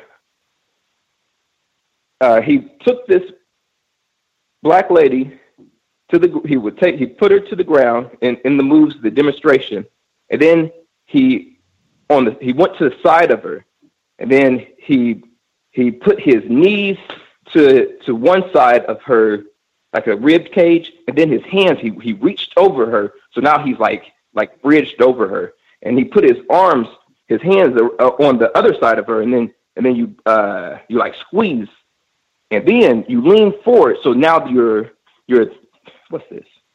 Your thighs are pressed up against the person's upper body, and it's almost like your penis would be almost on the person. It's like just if you just lean a little forward, you got it all on her. And so, I'm pissed off, and I'm like, I'm like, hey, doesn't this get inappropriate? When I made my complaint, and then so I had to do everybody had to do the demonstration. So while I'm doing the demonstration, he was like, in his rebuttal, he was like, now if you touch her breast, you lose points. And, that's him. And then so he was like, it was really, really, really, really irritating. And it kept going and it kept going. He would not demonstrate on the men. I kept complaining and kept protesting. And finally, he started demonstrating on the men. But his whole thing, the whole mantra was, you're going to have to take down people that are a lot bigger than you. A whole lot bigger than you. And so, you just have to be comfortable. You have to know all the moves. You have to have help. Two people are going to do these moves sometimes. Sometimes you have to do it by yourself. But every time he demonstrated, he was demonstrating on this small female, black female. And then when he would, if it was anybody else, it was another female. And so, and after I complained so much, he finally picked the biggest, the other one of the other black men, who happened, somebody I know. He works out a lot, so now he's pretty buff. He's kind of tall, and so like it's hard to put him in these moves. But you're telling me that some of the kids are his size, and so you're demonstrating on the smallest female, and so and then when he was trying to put him in the restraint, this dude was struggling so much, and he couldn't even get the guy's arms behind his back. And in this one move, you have to take them to the ground, and you're still on your knees. They're on their butt. You're behind them, and you take their arms and kind of lift it up or something.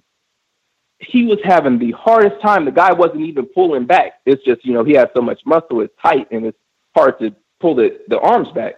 And the guy was just, struggling. And then when he was doing the moves on me, I knock him a little bit. And so he starts, by the time he was done, he was sweating. So, but anyway, then I go into the working with these children, and so, like I said, all these daggone cameras. The cameras weren't even there during the training. That's where the cameras need to be. At the training is where the cameras need to be. There was no cameras there.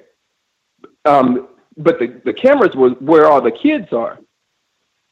And so there was this other white male who was in a managerial position. And one of the black females, we work all the way through the night. They even have night shifts. I didn't take third shift.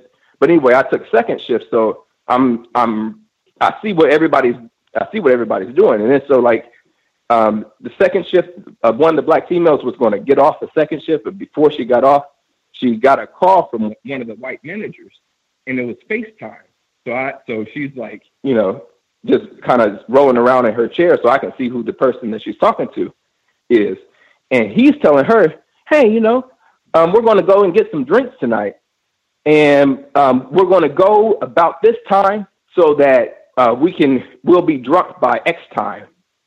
I'm like, and so then so I made my little complaint, to her, just letting her know, hey, I don't approve of this nonsense. And so, but whatever. And so that's that. I get worked up about that. It really irritates me that I have no control over the sexuality or the sexual acts that these white males are performing on our women.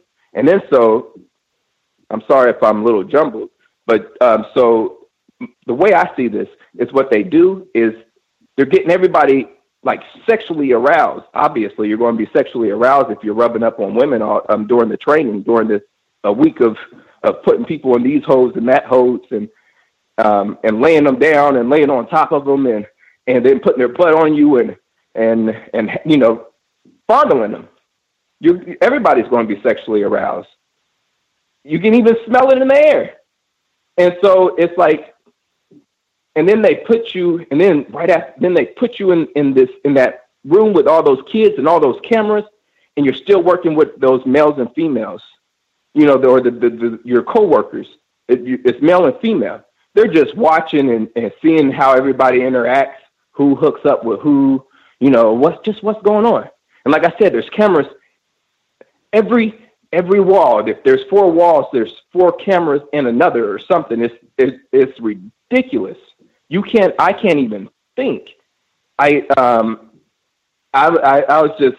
couldn't think. I would look this way, and I know they're looking at my eyes. What should I do? Should I close? I can't close my eyes. That doesn't make sense. I'm scratching my head. I'm scratching this part. Does that mean that I'm using that part of my brain? Maybe I shouldn't do anything. Maybe I should just leave this place. You know. So it was just really, really, really, really aggravating. The whole setup. Even I've been told about a number of those white managers, people, those higher positions who have been sexually involved with the children, which would mean it was rape.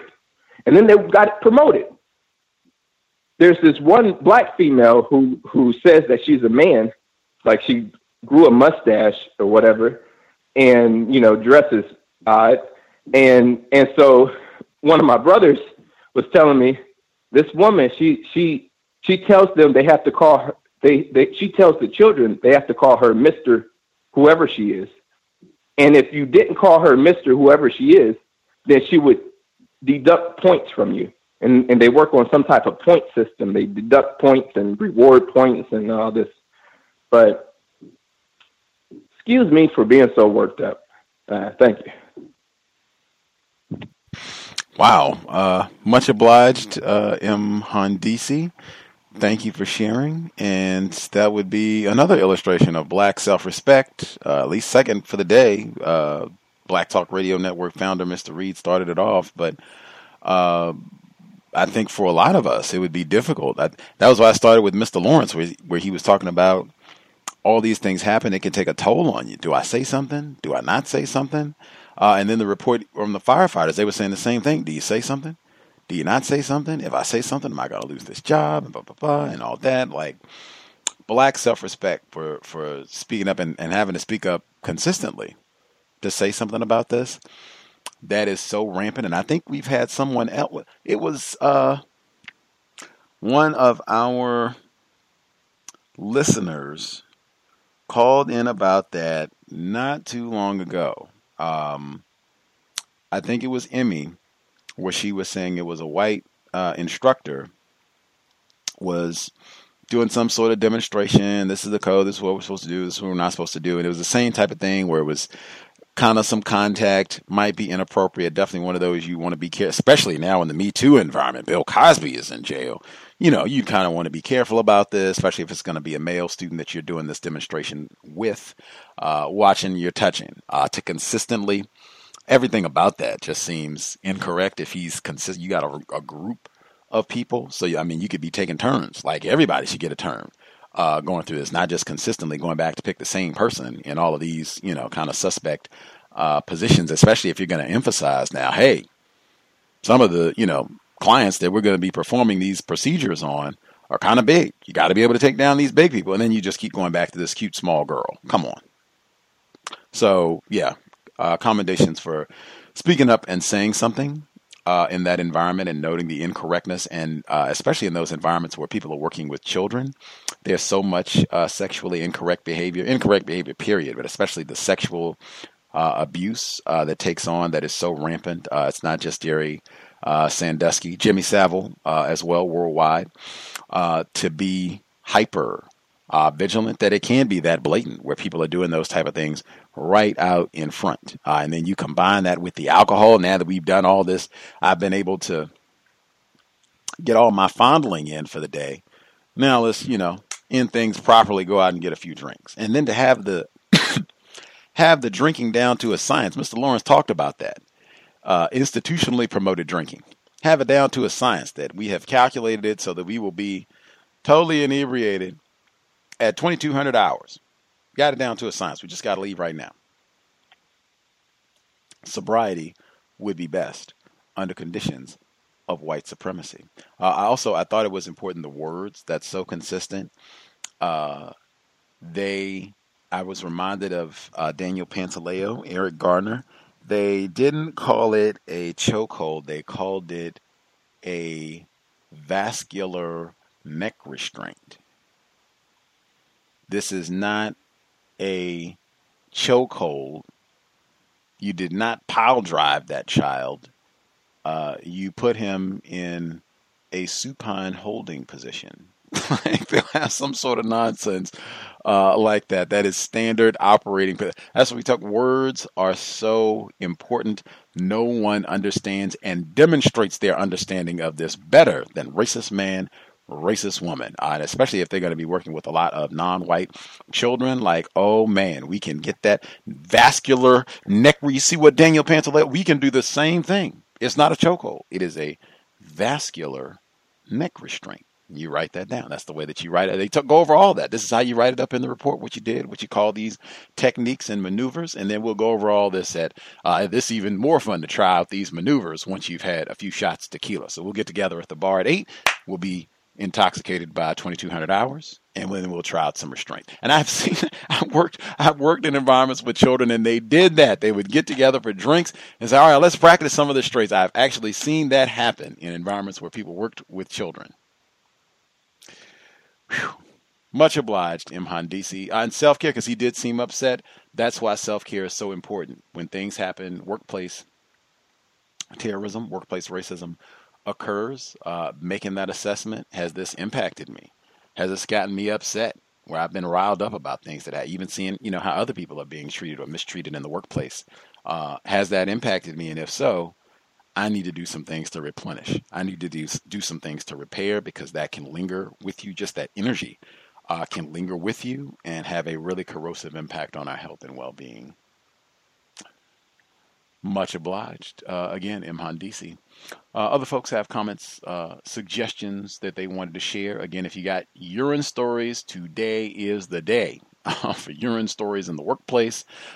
We had the question about, do you fill out the information when they request your gender or racial information? I was even thinking, do you mark white? That might be an option. Mark white until somebody, demands that you, reclassify or says that is not appropriate. You cannot be classified as white. But we had that. We had the scenario about the white women and their shenanigans with our caller in Virginia, setting up this luncheon with a black female donor who's not going to donate a whole lot of money, but they insisted that they hook up and have this luncheon, even though that's very irregular. And then the other one where the white woman was trying to solicit her help for joining her team. She works for a different company, and sent her a photo where she's with this black student and asked if she knows her.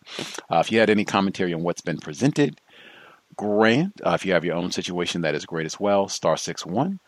Not a broadcast for spectators. Did other folks have feedback, even for Mhandisi?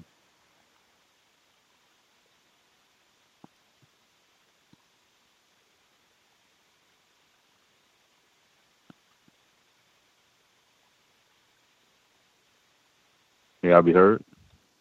Greetings, caller in Florida. Yes, sir. Thank you very much, sir. Greetings to Gus, the host, the listeners and callers. I was thinking about two incidents that I think may involve, urine or whatever, or using the restroom or the stalls or whatever, or the urinal. This first one, I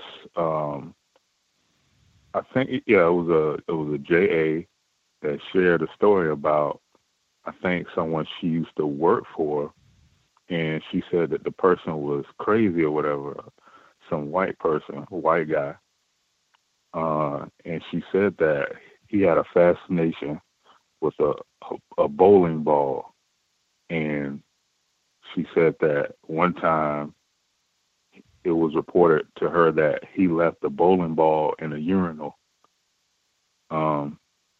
Okay, so when she told me this, I thought about, a Wilson moment. Why would he put a bowling ball in a bathroom urinal? And you envision that. And she didn't necessarily say why he did that, but he just had a fascination with this bowling ball. He would keep it around his office, do different things with it. My next one is, I was in the hallway talking to non-white, non-black female, and she was sharing some workplace racism with me that she's been trying to transfer to get a position from being under a suspected racist mistreating her all the time. And she's been denied constantly. So while we were talking about that, we both look over and we see a white man coming out of the female bathroom, So she starts walking down the hallway and she says, yeah, I'm going to have to go back upstairs, That's going to be, I can't see myself going in there after seeing that. Almost like she was traumatized. But sometimes some of the bailiff officers would go in the female restroom. All right. So I never done this. So I don't know, maybe they may do this if the male restroom is occupied or whatever. And I guess they have to stay near the security room to see who's coming to the back door. But I thought that was, I guess you can say strange, but very abnormal. My next one is, there was a comment that was made when I was walking through a department, and I stopped to respond to the guy. It was a white guy. I think he was asking me about an event that happened over the weekend or something like that. And I was like, oh, no, I hadn't heard about it. And I asked him, well, what happened? So black female, she comes in, says, oh, well, look who we have here. Even though he just came over here 15 or 20 minutes ago, he's back to, I think she said, bless us with his presence or something like that. So they kind of, like a lot of the coworkers kind of banter with each other like this, or squabble in some ways. So he responds saying, quiet, adults are talking, the white guy. And then she says, oh, well, I only see one adult. So I say, hey, I'll see y'all later on now. So he starts laughing, and I just say, all right, y'all have a good one or whatever. So that was another one. And then his girlfriend, for my next one, I walked by that same spot, and I try to speak to everybody, and I say morning or whatever. So I spoke to her, and then I was about to open the door to head out through to exit the department. And I was about to speak to the black female, and she's like, oh, well, no, don't speak to her. She's sick. So the black female turns around and says, oh, that was so rude. And she says, well, I need to go use the restroom. Can you cover the front? And she was like, oh, no, I ain't sitting in that spot. So I don't know what you're talking about. So apparently in this area, racism is being practiced. My next one is, there was an incident that happened earlier this week where the black female in the area that I work in, she, I guess, got some flowers from her husband. And I know I spoke on one of these incidents before, but it happened again this week.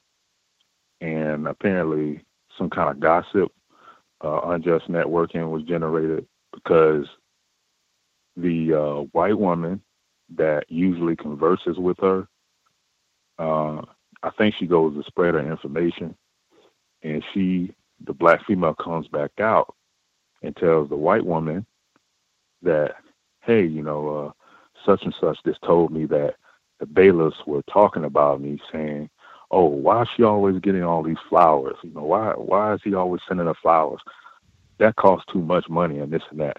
And now she actually, she said the white person told her that she said to the bailiffs, oh, well, see, and that's where y'all mess up, because she said something about, well, that's how her husband is getting laid or something like that.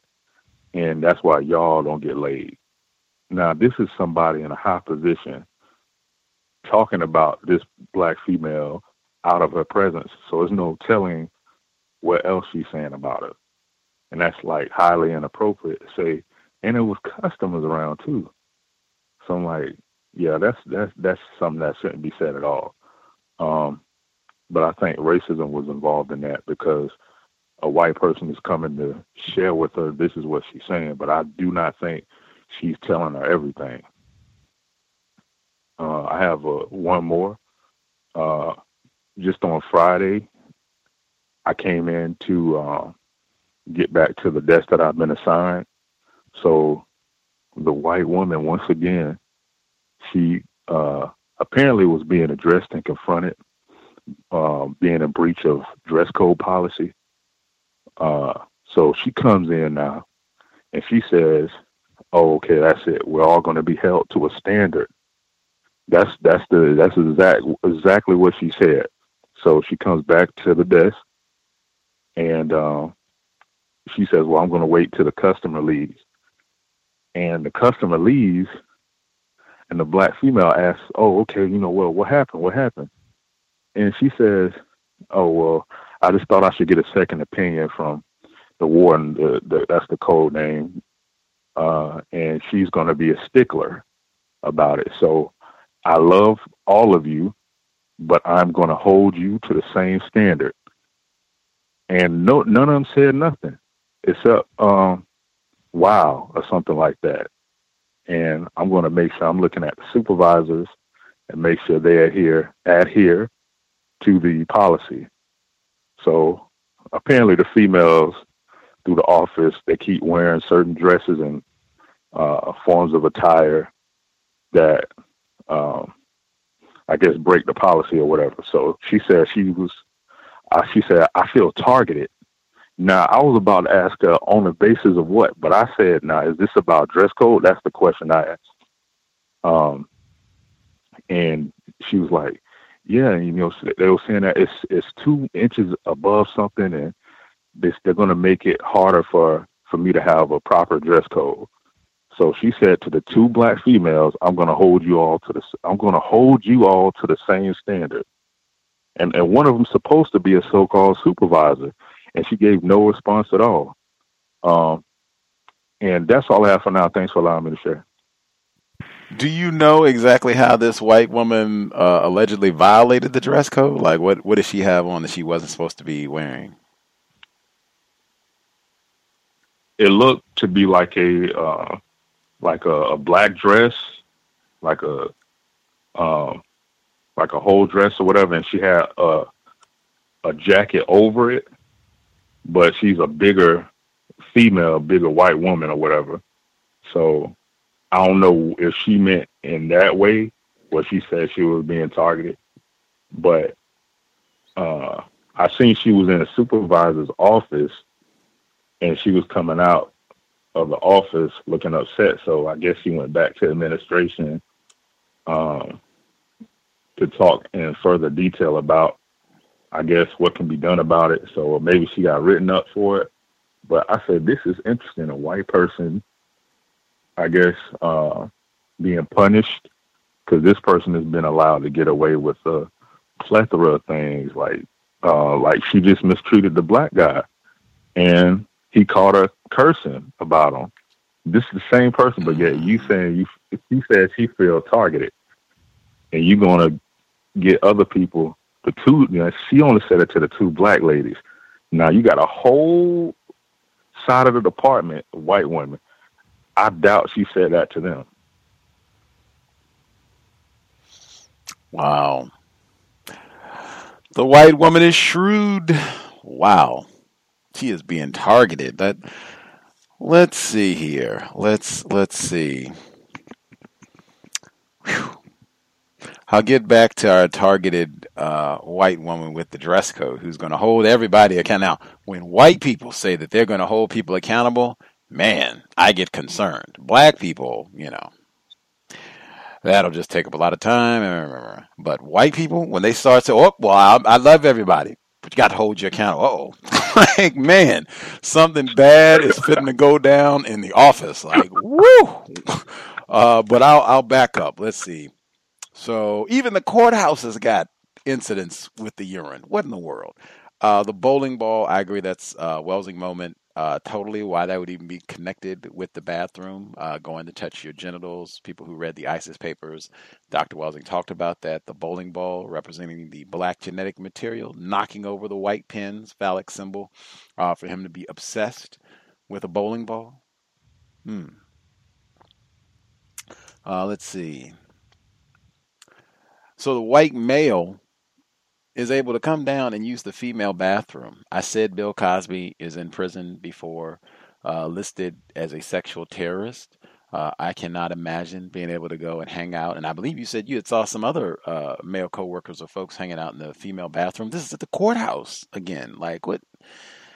I would document. That's the sort of thing when I talk about having a workplace journal. Documenting, because I mean, wow, like now maybe this person is transgender. Who knows?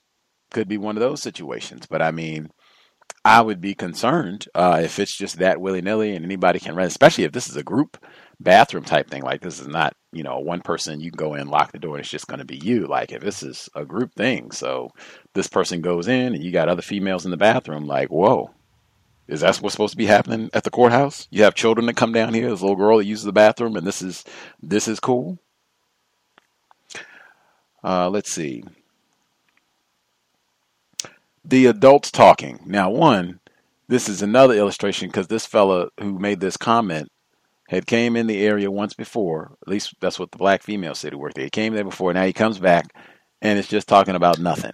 Where I've seen where this can happen in a workplace. White people are able to do this on a pretty regular basis, to just come spy on the black people, gossip about the black people, whatever they want. We do not have that liberty to do those type of things. Then this gets called out like, hey, weren't you just here before wasting time? Like, don't we have work to do? This is the courthouse. Shh. Adults are talking. Not said it before. The man not. We are not men and women. Dr. Welsing too. Not men and women on the plantation. We are boys and gals. And they point that out all the time in a variety of ways. That would be one right there. And then she comes back. I don't see one adult here. What are you talking about? And then he go ahead and shuffles off. But just that right there, I would make a note. He knows. You all are not men and women. I'm the best. I can come over here. I am the man. That's why I don't have to work. I can come over here and spy on you all, see what you all are up to. Let's see. The whole flower incident, I thought that was so important. The last portion about this targeted white woman is important too, but the black female who gets flowers in the workplace, I would recommend people not send, if you have wife, parents, family members, friends, anybody that you care about, I would not send them those type of showy gifts in the workplace. It's the same logic I use about not having personal items, pictures, that sort of thing up in your workstation. We are talking about people. We have had, how many people call in today with urine stories? We're not talking about, we work in a cool environment. This is our family. These folks got our back. It's going to be a celebration when I get my, and they're all pulling for me to get my raise. That's not what this is at all. I've said before, I've heard too many times incidents where black people announce that they are about to get married. A black person who works on a job tells a co-worker, I'm about to get married. We're already married, about to have, a child, about to have our first child or whatever thing. The same logic, it's not, we got a hardworking black person here. This is or we just got a hardworking person here, period. He needs to be employed, promoted, get this fellow a raise. No. That's not what it is in the system of white supremacy. What is this nigger gal doing getting flowers? I didn't even get flowers today. What is she doing getting flowers? From who? Her husband's a crackhead, probably. What is he doing up here sending flowers? This is an outrage. That's what you can expect in the system of race. And then something trashy like that to come back to respond to all that. Where did she get flowers from? That's expensive. She doesn't even make that much money. I thought she was on welfare. What is she doing with flowers? The comeback to support is, hush up. You don't know what you're talking about. Her husband is getting laid. What kind of trashy filth is at the courthouse again? We're not at a brothel. This is not out on the corner at some prostitution ring. We're at the courthouse. I don't know what level of employment, even if she was on a custodian there, like, is that professional? That's how we're supposed to be talking about people in the workplace. And again, it's just black people being reduced to something sexual. It couldn't just be, oh, that's beautiful. You go home and give your husband a big hug. That is beautiful. I'm going to go home and smack my husband upside the head for not getting me. It couldn't just be that, right? Oh, that's wonderful. I'm so glad you got your flowers. I'm so envious. And going about the day, oh, your flowers are wonderful. That's beautiful. And going, it couldn't just be that. It's got to be something trashy. Got to pull these niggers back down. You're just a no good trifling sex person. That's all you are. You're just good for some bedroom time. That's it. Don't send flowers to the workplace. None of that. You're not there. I know it's great. You can do all that stuff at home. We are behind enemy lines in the workplace. Let's see. The whole dress code thing. I've seen that before when a dress code, if a dress code gets implemented or changed in a workplace and it somehow upsets a white person, where this becomes a vendetta, where now they're going to be a Nazi about this. I'm going after anybody in the building. Like, your suspenders are 2 inches too wide. That's a violation of the dress policy, and I'll be notifying the owner of the company. Like, that sort of conduct. I have seen that before when a white person feels like they've been personally aggrieved. Like if they wear hats every day and they're making new dress code where you can't wear hats. Oh, man, I'm going after everybody in the building now about the dress code because I'm mad I can't wear my hat anymore. From it to go to that, and I think that's such a shrewd point that you made, would she have used that same verbiage if she was working over in the department with all whites? Would she have told them, I'm being targeted? This is an outrage. They're coming after me about I'm being targeted. Would she have used that language specifically, or did she say, oh, I'm with the niggers? I'll tell them I can feel their pain. I'm being targeted. I'm the victim here. You niggers think you got it bad. Look at what they're coming after me about what I'm wearing. And then to follow that up, how gangster is that? That is gangster to come after that. They've just been upbraided and you got to get your clothes together. Can't wear that, whatever it is. Okay. I come back in and it's not, I'm going to comply. It's, I'm going to wait till customers leave. Okay. We're supposed to be a family, but you all listen up. I'm going to be enforcing the dress code policy ruthlessly from this point forward. What kind of announcement is that? Like, whoa, what does that mean? Like, am I in violation of something? What does that mean? Are you going to rat us out? Like, you didn't have a button fastened on my jacket today, so you're going to go rat me out? Like, what? That I would remember the white woman he talked about in the workplace. I don't even think she works there anymore. One of the former wardens. She had an experiment with the dress code. I'm gonna see if you all say something about what I wear. I'm gonna wear the same outfit every day and see if you say something about it. That is gangster. The role of these white women in the workplace and how they can go in and function like that. I know if I had been accused of violating the dress code policy, I wouldn't have felt powerful enough to come back in and just basically threaten the whole room and say, hey, you all better watch out. Check your mirror twice because I'm going to be checking everybody from now when we come in. I had just been thinking, my goodness, I'm going to make sure I am straight. I'm going to make sure my wardrobe is together so that I don't have to get chewed out again. That would be the way I would function, but I'm not a white woman. I'm not a white man in the system of white supremacy. Courthouse is always a bounty of lessons on white supremacy racism. Wowee. Much obliged for sharing. I used to think, the sitting your water on the floor was tough, but I mean, wow, I guess you should be thankful that they did not urinate in your water. That seems to be a common one. Let's see. The number again, 605-313-5164. The code 564943 pound. Press star 61 if you would like to participate. If you have thoughts on what has been shared, if you have your own situation, again, if we have suggestions about do you fill out the gender racial classification form, do you fill it out? Do you leave it blank for employment application? If you have thoughts on any of the other different scenarios that have been presented thus far, or your own situation? Proceed.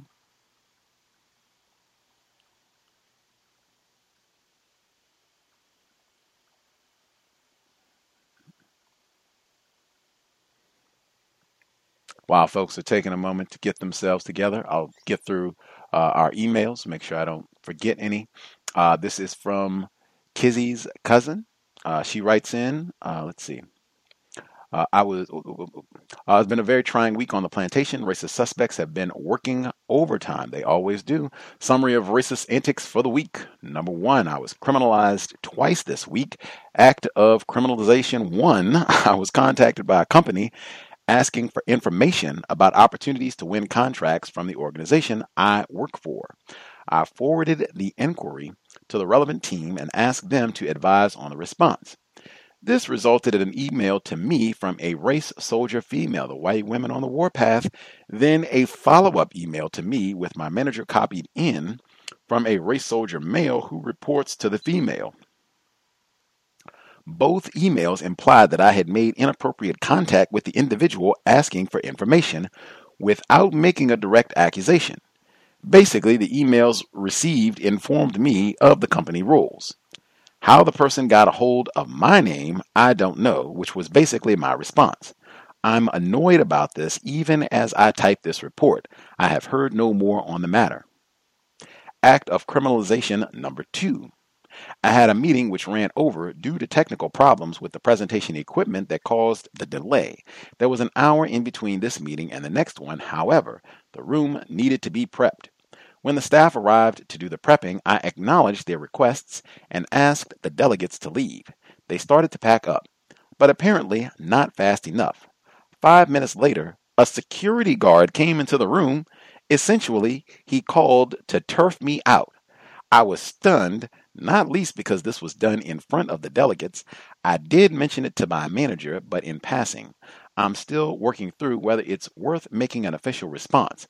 I was disrespected, so I didn't think this would be an emotional act, but I'm working through which battle I pick first and what would be the constructive outcome.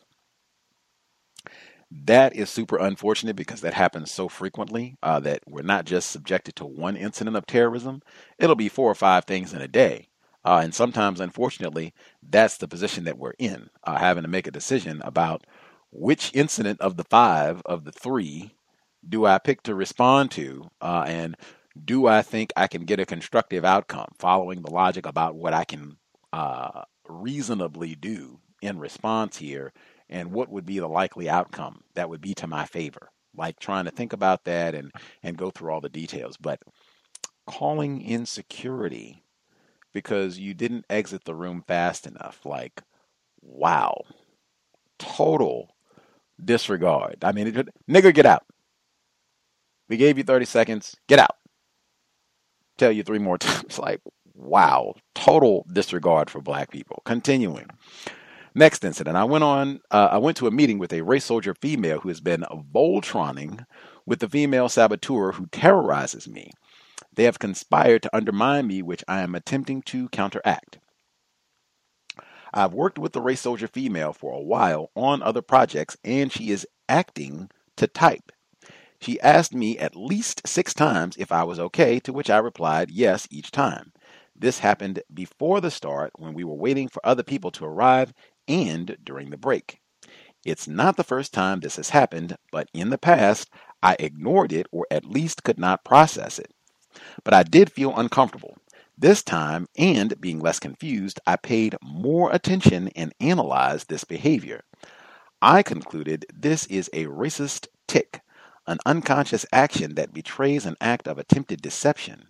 I will pay more attention to this in the future interactions with this individual. Now that is interesting. Perhaps you can, just pay attention and see how frequently this behavior happens. Picking out patterns, I say that all the time, just picking out patterns and how people behave, what's happening in those situations, and see what's going on.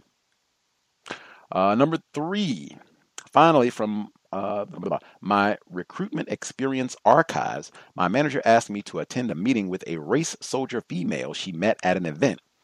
I conclude my manager expected it to be a serious meeting given the company the race soldier female worked for at the time. That was the only reason I was asked to accompany her. However, the race soldier female was looking for a new job and probably would have preferred I was not in the room. It was possibly her only opportunity to get into my manager's diary, so after an hour of waffling, she ignored my presence at the end and got to her point. She told my manager her position at her job was about to come to an end, so she was looking for new opportunities. My manager gave her the standard line for such situations, "Niggers in the room," and said she would bear her in mind should an opportunity come up. After seeing the race soldier female out, she came to me and pretended she was shocked and slightly offended. Imagine my surprise. I was confused a few months later when the race soldier female joined the team. She worked for the company for 3 years before she decided to leave. In that time, she was able to complete her doctorate and use the company to facilitate starting her own company and securing the contracts. Now that is a plan. That is connections. That is what domination looks like. I don't have to go to unemployment. I don't have to sit and sweat and try to update my profile and sweat and experiment about whether I fill out the racial classification box or gender box. I just go see my friend Ted. Man, I wish that nigger wasn't here. I'd just tell him, "Hey, Ted, need a job. Hook me up." No problem. They got the code together. I couldn't even do that. I got to waste an hour. What's this nigger doing here? My fault. Didn't know what was going down. We'll be in touch. And he hooks her up. Got a job. She can hang out. Didn't just get a job. I get a job where I can finish up my doctorate and get enough resources to start my own empire. That is what domination looks like. And they do not offer those type of hookups for black people generally at all. If they do, it's going to come with some serious, I would say, strings, but I want to be specific. It's going to be, we're doing this as an investment that whatever skills, resources you get will be applied to help us strengthen the system of white supremacy, not to go back and help out other niggers, help them get this type of job or situation. Very sorry to hear that you had to experience so much trauma and terrorism over the week. Kizzy's cousin, thank you for writing in. Thankful she didn't have a report about urine in the workplace as well, but there was a lot of abuse in that and a lot of situations with white women doing the mistreating. Do not minimize the role of white women in the system of white supremacy. Incidentally, I think also white people asking, "Is everything okay? Is everything okay?" I think especially when they know they're doing incorrect things, when they are harming us, mistreating us, lying to us, all the unjust networking and things that happen. When they know all of that, and they, "Oh, are you all right? Everything okay?" I think that there is something insidious about that, because it can even get to the point where you start thinking, "Is it everything? Am I upset?" If you're not upset, it might even be that you're fine, and them just doing that makes it upset.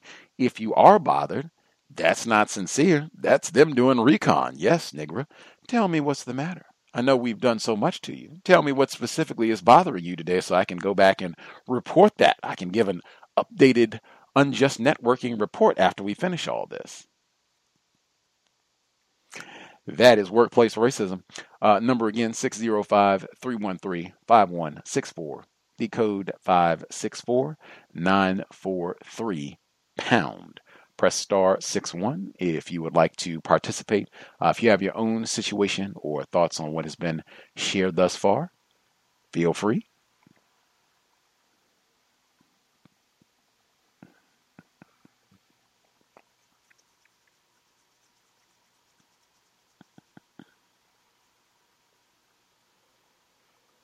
Assume folks are still spectating. The folks that are listening in who have not shared, I hope you're not having problems with urine, promotions, anything else in the workplace, that you are being unmolested.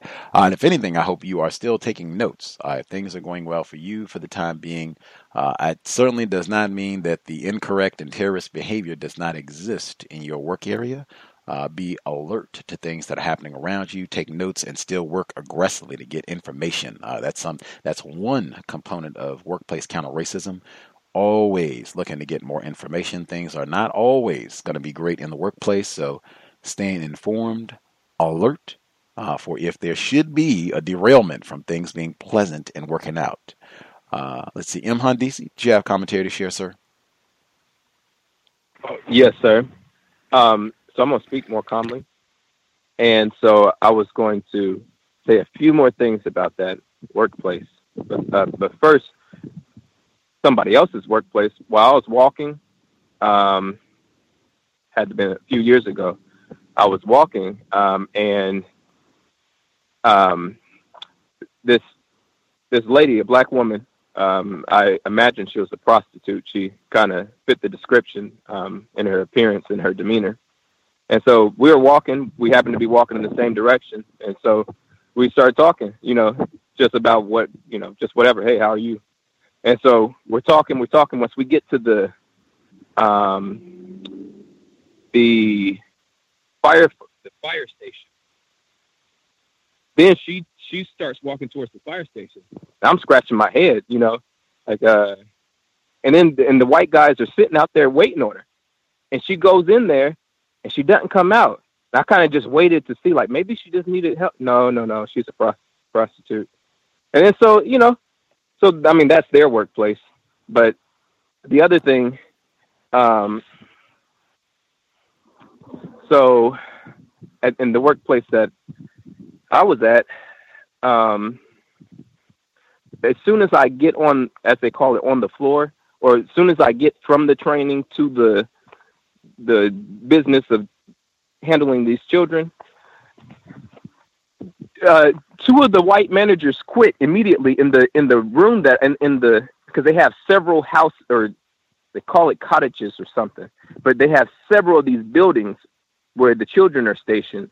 The building that I was stationed in, the day I walked in there, the top manager of that place left. The top manager of that particular building left. I never even saw his face, but it was the day I came. He was working there the day I was there. And then by the end of the day, I'm hearing that he's gone. And the other person, the one who I was telling you was doing the FaceTime with the black woman, he says that he's going to quit. And I'm thinking, why are y'all all quitting as soon as I start? Like, well, then who's the management? And then what's my position? Like, who's managing me? And then do I take the position of kind of, like the quote unquote leader? Because they even had this talk about who's the leader and who's the members and who. But anyway, so it just seemed like a whole psychological test. What do you call those tests that they do? Where I can't think of the name of these tests, these psychological experiments that they do. It's like, well, let's see how they handle it when everybody leaves. Or maybe that's not the case. It was just really, really odd to me. And then the last thing I wanted to say, and maybe I'm not speaking calmly. The last thing I wanted to say was that so these kids, they're, the ones that I was dealing with, they were like close to being out of their teenage years. They were like late teenage years, or mid-teenage, late teenage years. Well, one of these late teenage years, white boys, males, was hugging. He would hug the female workers, and they're black female workers. He would hug the female workers. One of them's from an African. There's a couple Africans. One of them's from an African country. He hug them. Another one's a Black American. He hug them. And so while we're talking, it's the night. I'm talking to the workers, and so they would tell me. I had actually seen him do this hugging and stuff, but they would tell me, or one of them would tell me, oh yeah, there's this kid. He would hug me. He gets really, really close and it's uncomfortable.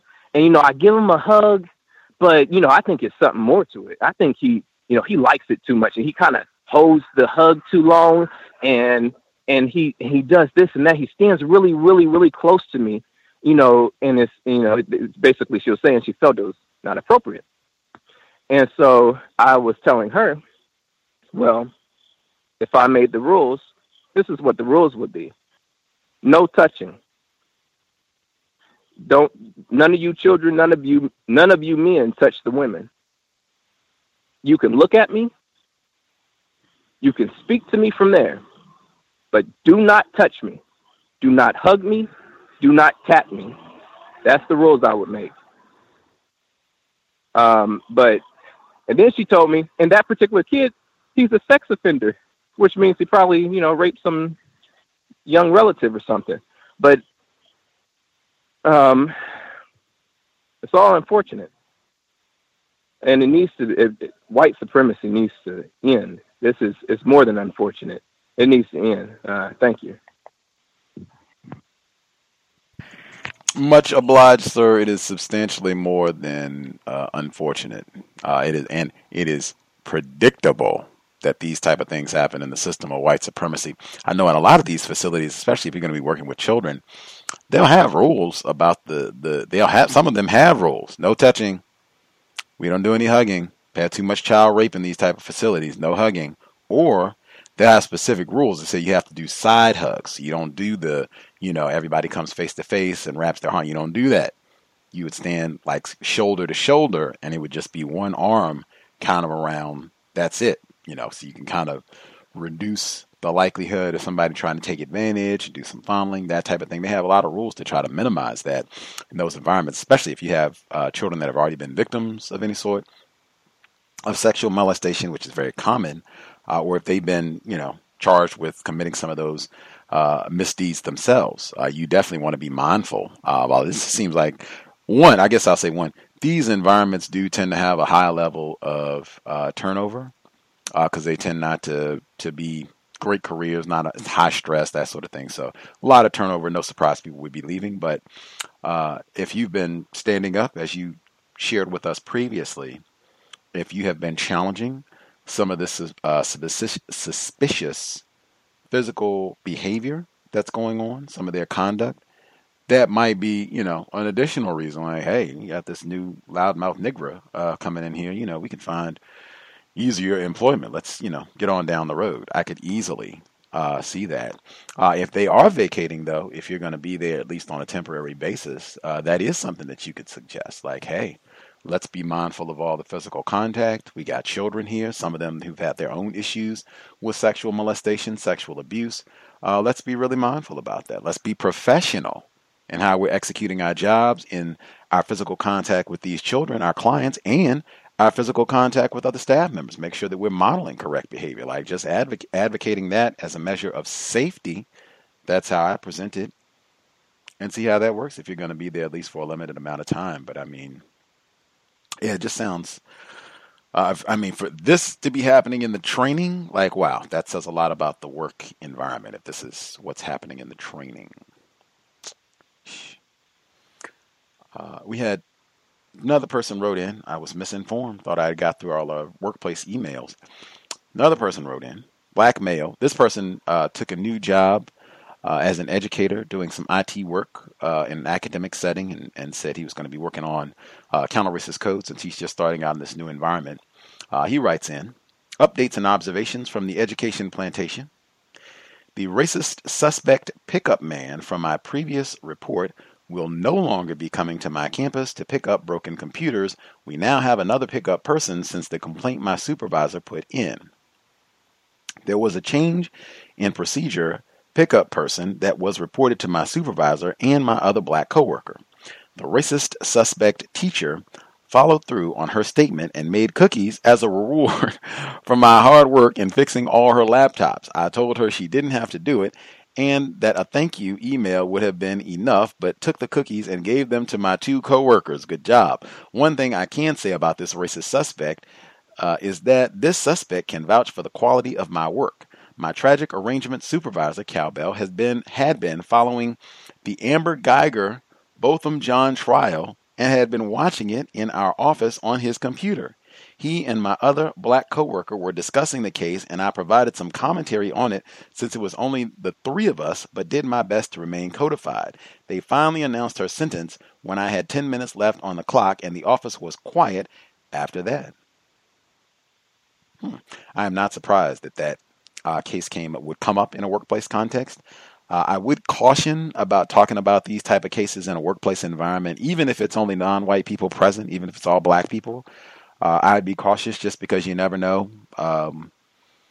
They might decide one day that they want to go back and share what you said with another white person. What I've said consistently, whatever you say, if you're comfortable, everybody who works at the school is going to hear what you have to say about the Amber Geiger case. There's going to be a transcript of it, and there you go. If you're comfortable with that, then I would say it. If you're not comfortable with that, I would exercise caution and maybe even avoid commentary.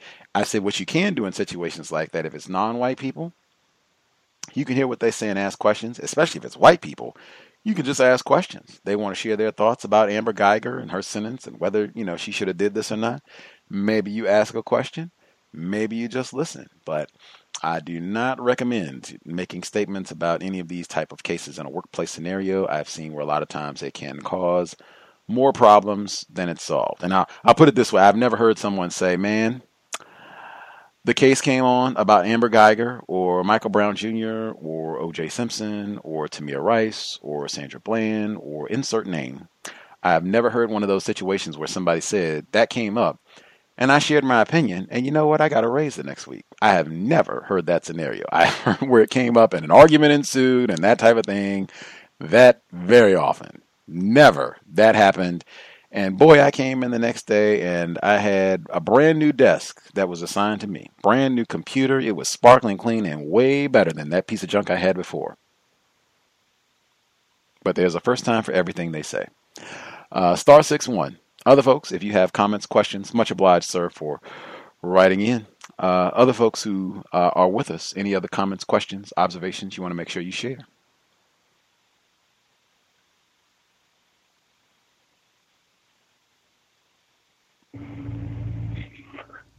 Yeah, Gus, I have a question if nobody's going to go. I need clarification on the question about checking the box. The clarification I need, is this like a application that I went to the place I'm seeking employment and picked up myself, or is it online? Because I have further thoughts on that, listening to the other callers' thoughts on that. And I would just go ahead and check the box. If I walked in there to get the application, well, probably they saw me. It's usually the manager that gives you the application. If it's online, I'm still going to check the box. Mind you, I have a white sounding name. I have a Irish Scott name. So that has benefited me. I've been treated like a white person when they don't see me. But anyway, but if you don't check the box, if you just leave it empty, I do know one of the things they look at in eliminating applicants is you didn't completely fill it out. So they might, if it's other people applying for it and they're looking for reasons to narrow it down, not fully completing the application may disqualify you. It just depends. And then the other question is, if I have a African American or ethnic name, and I'm put that on there, they're going to assume that anyway. But even if I put African American and they disqualify me simply because I'm an African American, is that somewhere I really want to work anyway? So I have more questions than I have answers on that. And I'm sorry to change it up, but I just have more thought and questions. Thank you. I appreciate that. That's a great point. If you go in, I don't think she specified that about whether or not she was getting the applications in person or was she, printing them from the internet or whatever. Certainly, if you go in person, somebody probably will have seen you. So that might, make it a little more challenging if you choose not to check it at all, or if you're not going to check black, if you check white or something else. If you get it offline, The point you raised as well about if you get it offline and say, well, I won't check it out. And then they say, well, this person didn't fill out the box completely. I do know sometimes the race and gender component, that will be in a section that is specifically labeled optional, that you don't have to fill it out. And I think she had written that in her email, but that is not always the case. So that could be, if it's one of those where, it's not clearly stated that this is optional. It's, oh yeah, they didn't fill it out, and boop. And I think we had a caller who said before, they would just assume if they were classified as white, they would just assume if this person is not proud to identify that, oh yeah, I'm part of the team, they would just say, oh yeah, this is a nigger, or, this is a non-white person, and, later with that application. So, yeah, that's all valid. All makes sense to me. All seems super logical, Mr. Reed. Let's see. Even the part about, do you want to work there? If you check the box black and they decide that they don't want to hire you, is this a spot that you really want to hang out at for 40 hours a week? Any other folks with comments, their own suggestions, their own situation, and or suggestions on what has been presented this evening?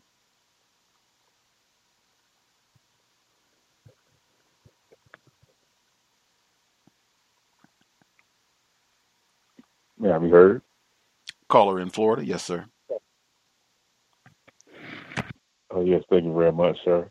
I did have a few more incidents that I wanted to share. This one happened yesterday. I was walking to my vehicle, and this white person was on the corner or whatever, and it looks like he was trying to ask me something. So I really was trying to avoid him. So he just ends up asking me, "Oh, sir, do you happen to know where I can smoke some herb?" So I said no. So like, and and I wouldn't say it caught me off guard, but you have racism, like it's saturated like everywhere. He was standing in front of like I think it was like a Starbucks, a Dragonfly, Japanese restaurant. Like that association of cannabis and whatnot. My next one is the black female supervisor, assistant supervisor is what they call her.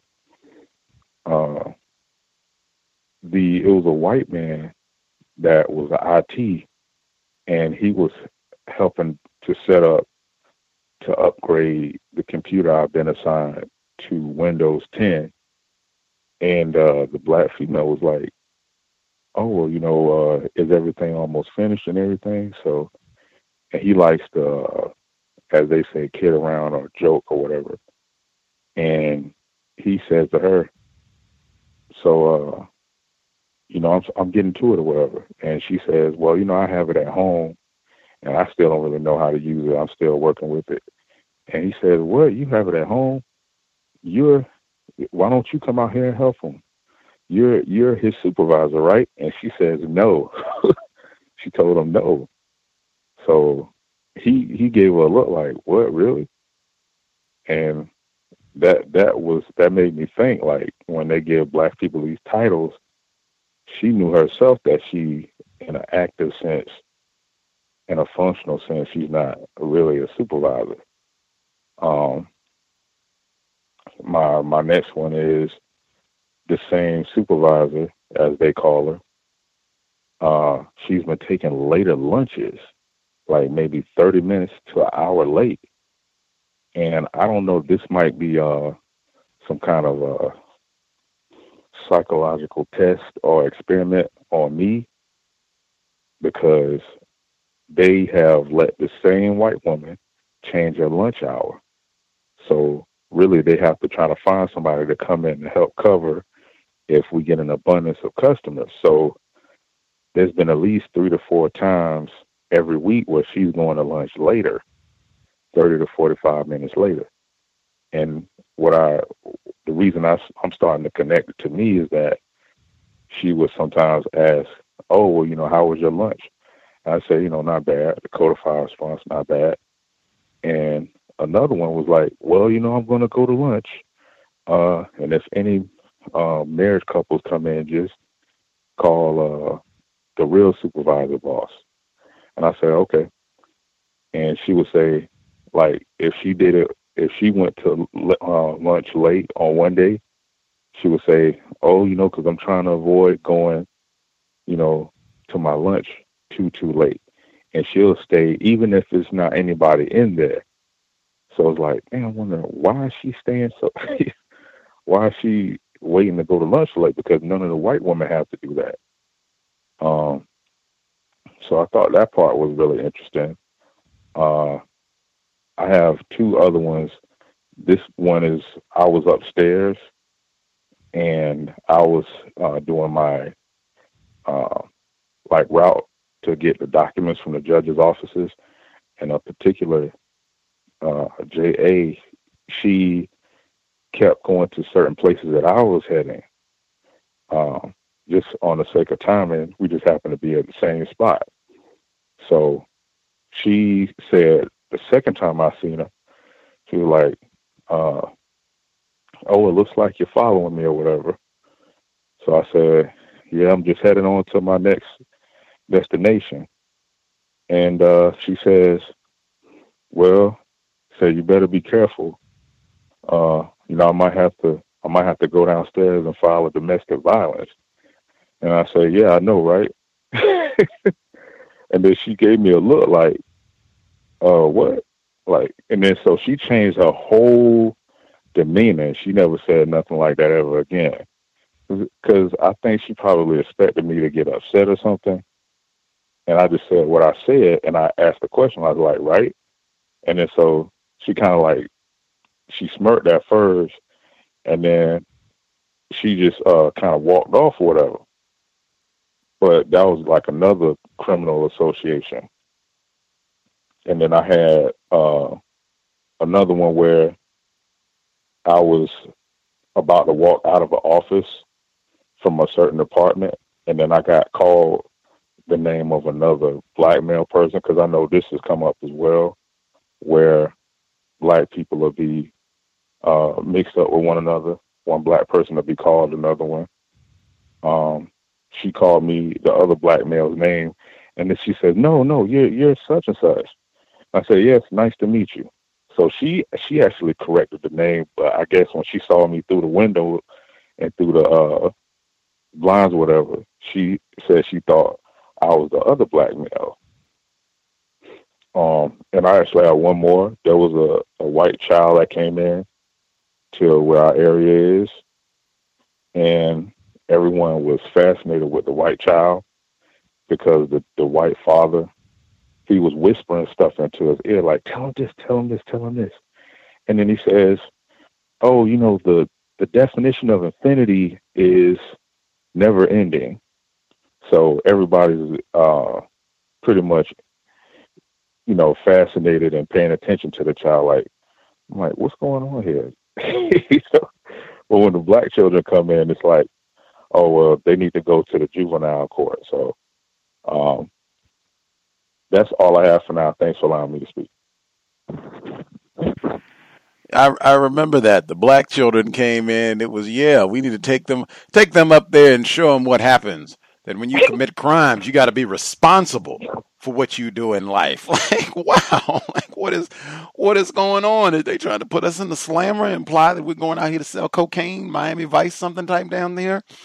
This white child comes in and, just such and such and such. Let me impress you with my vocabulary. And I've memorized the dictionary, can recite these definitions. Like, wow, total difference. White children, black children. Let's see. The another that we talked about that one on a regular basis that is super cliche. It can't be that many black males in the courthouse. I remember that was a group they were trying to get more of. So it's not like it's 500 black males like you running around the courthouse and you look just like. But it's not a miss. Yes, the other nigger. Sorry about that. The following people being criminalized at work. Kizzy's cousin just talked about that. That is very common. That's why I say the accusations in the workplace, always take that seriously. This white woman, I have to go and report you for following. We got another Bill Cosby right there. And you see that? You're minding my own business. I'm going about my tasks and duties. And invariably, white woman, oh, nigger is out to get me. Got to go rat him out. Got to go report him. And staying in the question lane, not even being surprised that, oh, yeah, gonna report me for stalking. Right? Yeah, that's what they do down here in Florida. Long reputation of that. That stuns like, whoa, this nigger is talking like he's kind of expected me to say something like this. Whoa. Was not prepared for that one. And then she switches it up and goes on about her way. I always say I think it's best when we can kind of be not stunned. Like, we are in a system of racism, white supremacy, so white people are going to say and do racist things. Like, the more that we can kind of be in that state where kind of expecting that, I think we can do a better job of just kind of giving great responses that are casual, following counter-racist logic, because we're not rigid, we're not tensed, we're not getting angry about everything. It's birds chirp, dogs bark, white people are doing what they are supposed to do. It does mean something to be classified as white. They are demonstrating. Also, phenomenal. You can get that same type of peace of mind when you recognize, hey, I'm a black person. I am not anybody's supervisor in the known universe. Get that clear, especially if they're white. I am not the supervisor. Even President Obama having that understanding back in the day. Yeah, I hang out at 1600 Pennsylvania Avenue. Absolutely. I stay in the White House. It is super comfortable. Don't you forever think that I am in charge, supervising, nothing. You see these death threats that I get on a daily basis? Dr. Wells used to talk about that. Just being able to have that understanding, I think, can save you a lot of headaches. Being honest about the situation we are in. I am not in charge. I am not any. When you are not the supervisor, keeping that in mind then as well, too. He, she is not in charge. We are in a system of white supremacy. They may frustrate me. They may be discourteous to me. A whole lot of things may happen, but this person is not in charge. If we have a system of racism, white supremacy, white people show us every day that that is so. Much obliged. Caller in Florida, the courthouse. We'll all have a PhD in white supremacy racism, just study in the courthouse. Let's see. Did other folks who are with us, suggestions, questions, your own situation, you want to make sure you get in?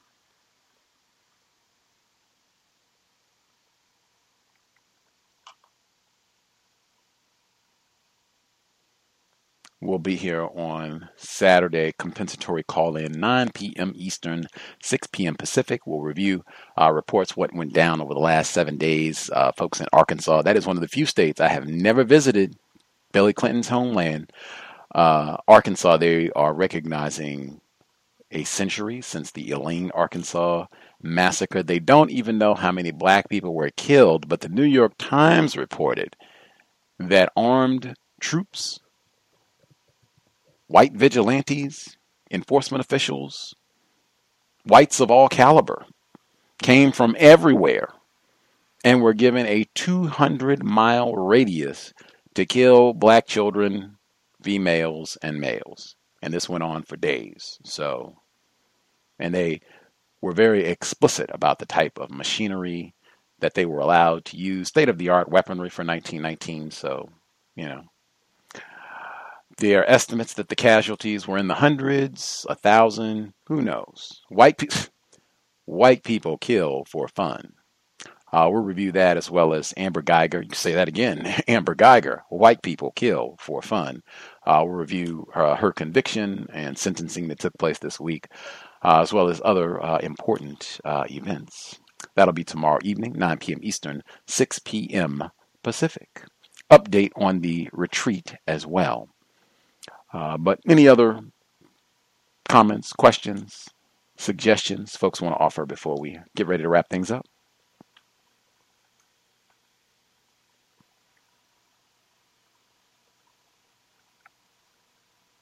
We'll assume folks are satisfied. Much obliged to everyone who wrote in and the folks who participated live. Hope it was worthy of your time and energy. Definitely recognize it is designed to be frustrating for non-white people, victims of racism. We are required to go to these work environments and then get terrorized while we are there. Be mindful of how you are feeling, how your body feels, how your spirit feels. These sort of conflicts, they can carry over and stick with us way beyond work hours, where they are influencing our thoughts, speech, behavior, feelings in a very adverse manner. If that is happening, seriously consider, do I need to be at this plantation? Can I find a better plantation that is a little less toxic for myself? Really review that and then take active steps. And that means not consuming alcohol and that sort of thing, taking active steps to replenish, doing things that are constructive, doing things that are going to build your body back up, that are going to make you feel better, that are not toxic for you. If that's people that are constructive for you to be around, to are receptive to you, who eat healthy foods, maybe y'all can go for a hike, clean up the house or what have you, do something that is constructive, that is going to be pushing you more in the correct direction, help you restore some balance. Do that. Not being around people who are going to be abrasive and rude and call you names and curse and use a lot of profanity. Maybe you minimize a little time and energy around them while you're doing a little bit more self-care, getting yourself together after being terrorized in the workplace. It is super, super important. Calvin Lawrence talked about it. We heard some of that this evening as well. And then watch out for urine too. Neutralizing workplace racism. Again, sobriety would be best. Talked about that a lot. Mr. Lawrence talked about that a lot. If alcohol is being promoted in your workplace, I would demonstrate with my behavior I am about sobriety, and I am not going to be the chauffeur for drunk racists or drunk victims of racism, for drunk non-white people. I'm not doing that either. We should not be promoting that as a responsible company. That would be my modus operandi, what I would be like functioning in that environment. Sobriety would be best. In addition to that, every time we are in a vehicle, driver or passenger, let's be buckled up. Let's do all that we can. Avoid the Amber Geigers, the Daniel Pantaleos, the Daniel Holtzclaws of the known universe. In addition to being buckled up and sober, if we are driving, we are not on the cell phone, just trying to do the little things that we can to try to keep ourselves as safe as possible. With that, Creator, we ask that you help us remain patient with other black people, victims of white supremacy. We ask that you help us remain patient with ourselves. Remind us to demonstrate the highest levels of black self-respect at all times, in all places, each and every time we are in contact with another black person. It has been time. Replace white supremacy with justice immediately. Cal signing out. Thanks all for tuning in. Nigga, you so brainwashed. I'm a victim, brother. Problem. You're a victim. Man, I'm a victim of 400 years of conditioning. Shut up. The man has programmed my conditioning. Mm-hmm. Even my conditioning has been conditioned. Lucky Land Casino, asking people, what's the weirdest place you've gotten lucky? Lucky? In line at the deli, I guess? Aha, in my dentist's office. More than once, actually. Do I have to say? Yes, you do. In the car before my kids' PTA meeting. Really? Yes. Excuse me, what's the weirdest place you've gotten lucky? I never win and tell. Well, there you have it. You can get lucky anywhere, playing at LuckyLandSlots.com. Play for free right now. Are you feeling lucky? No purchase necessary. Void where prohibited by law. 18+. Terms and conditions apply. See website for details.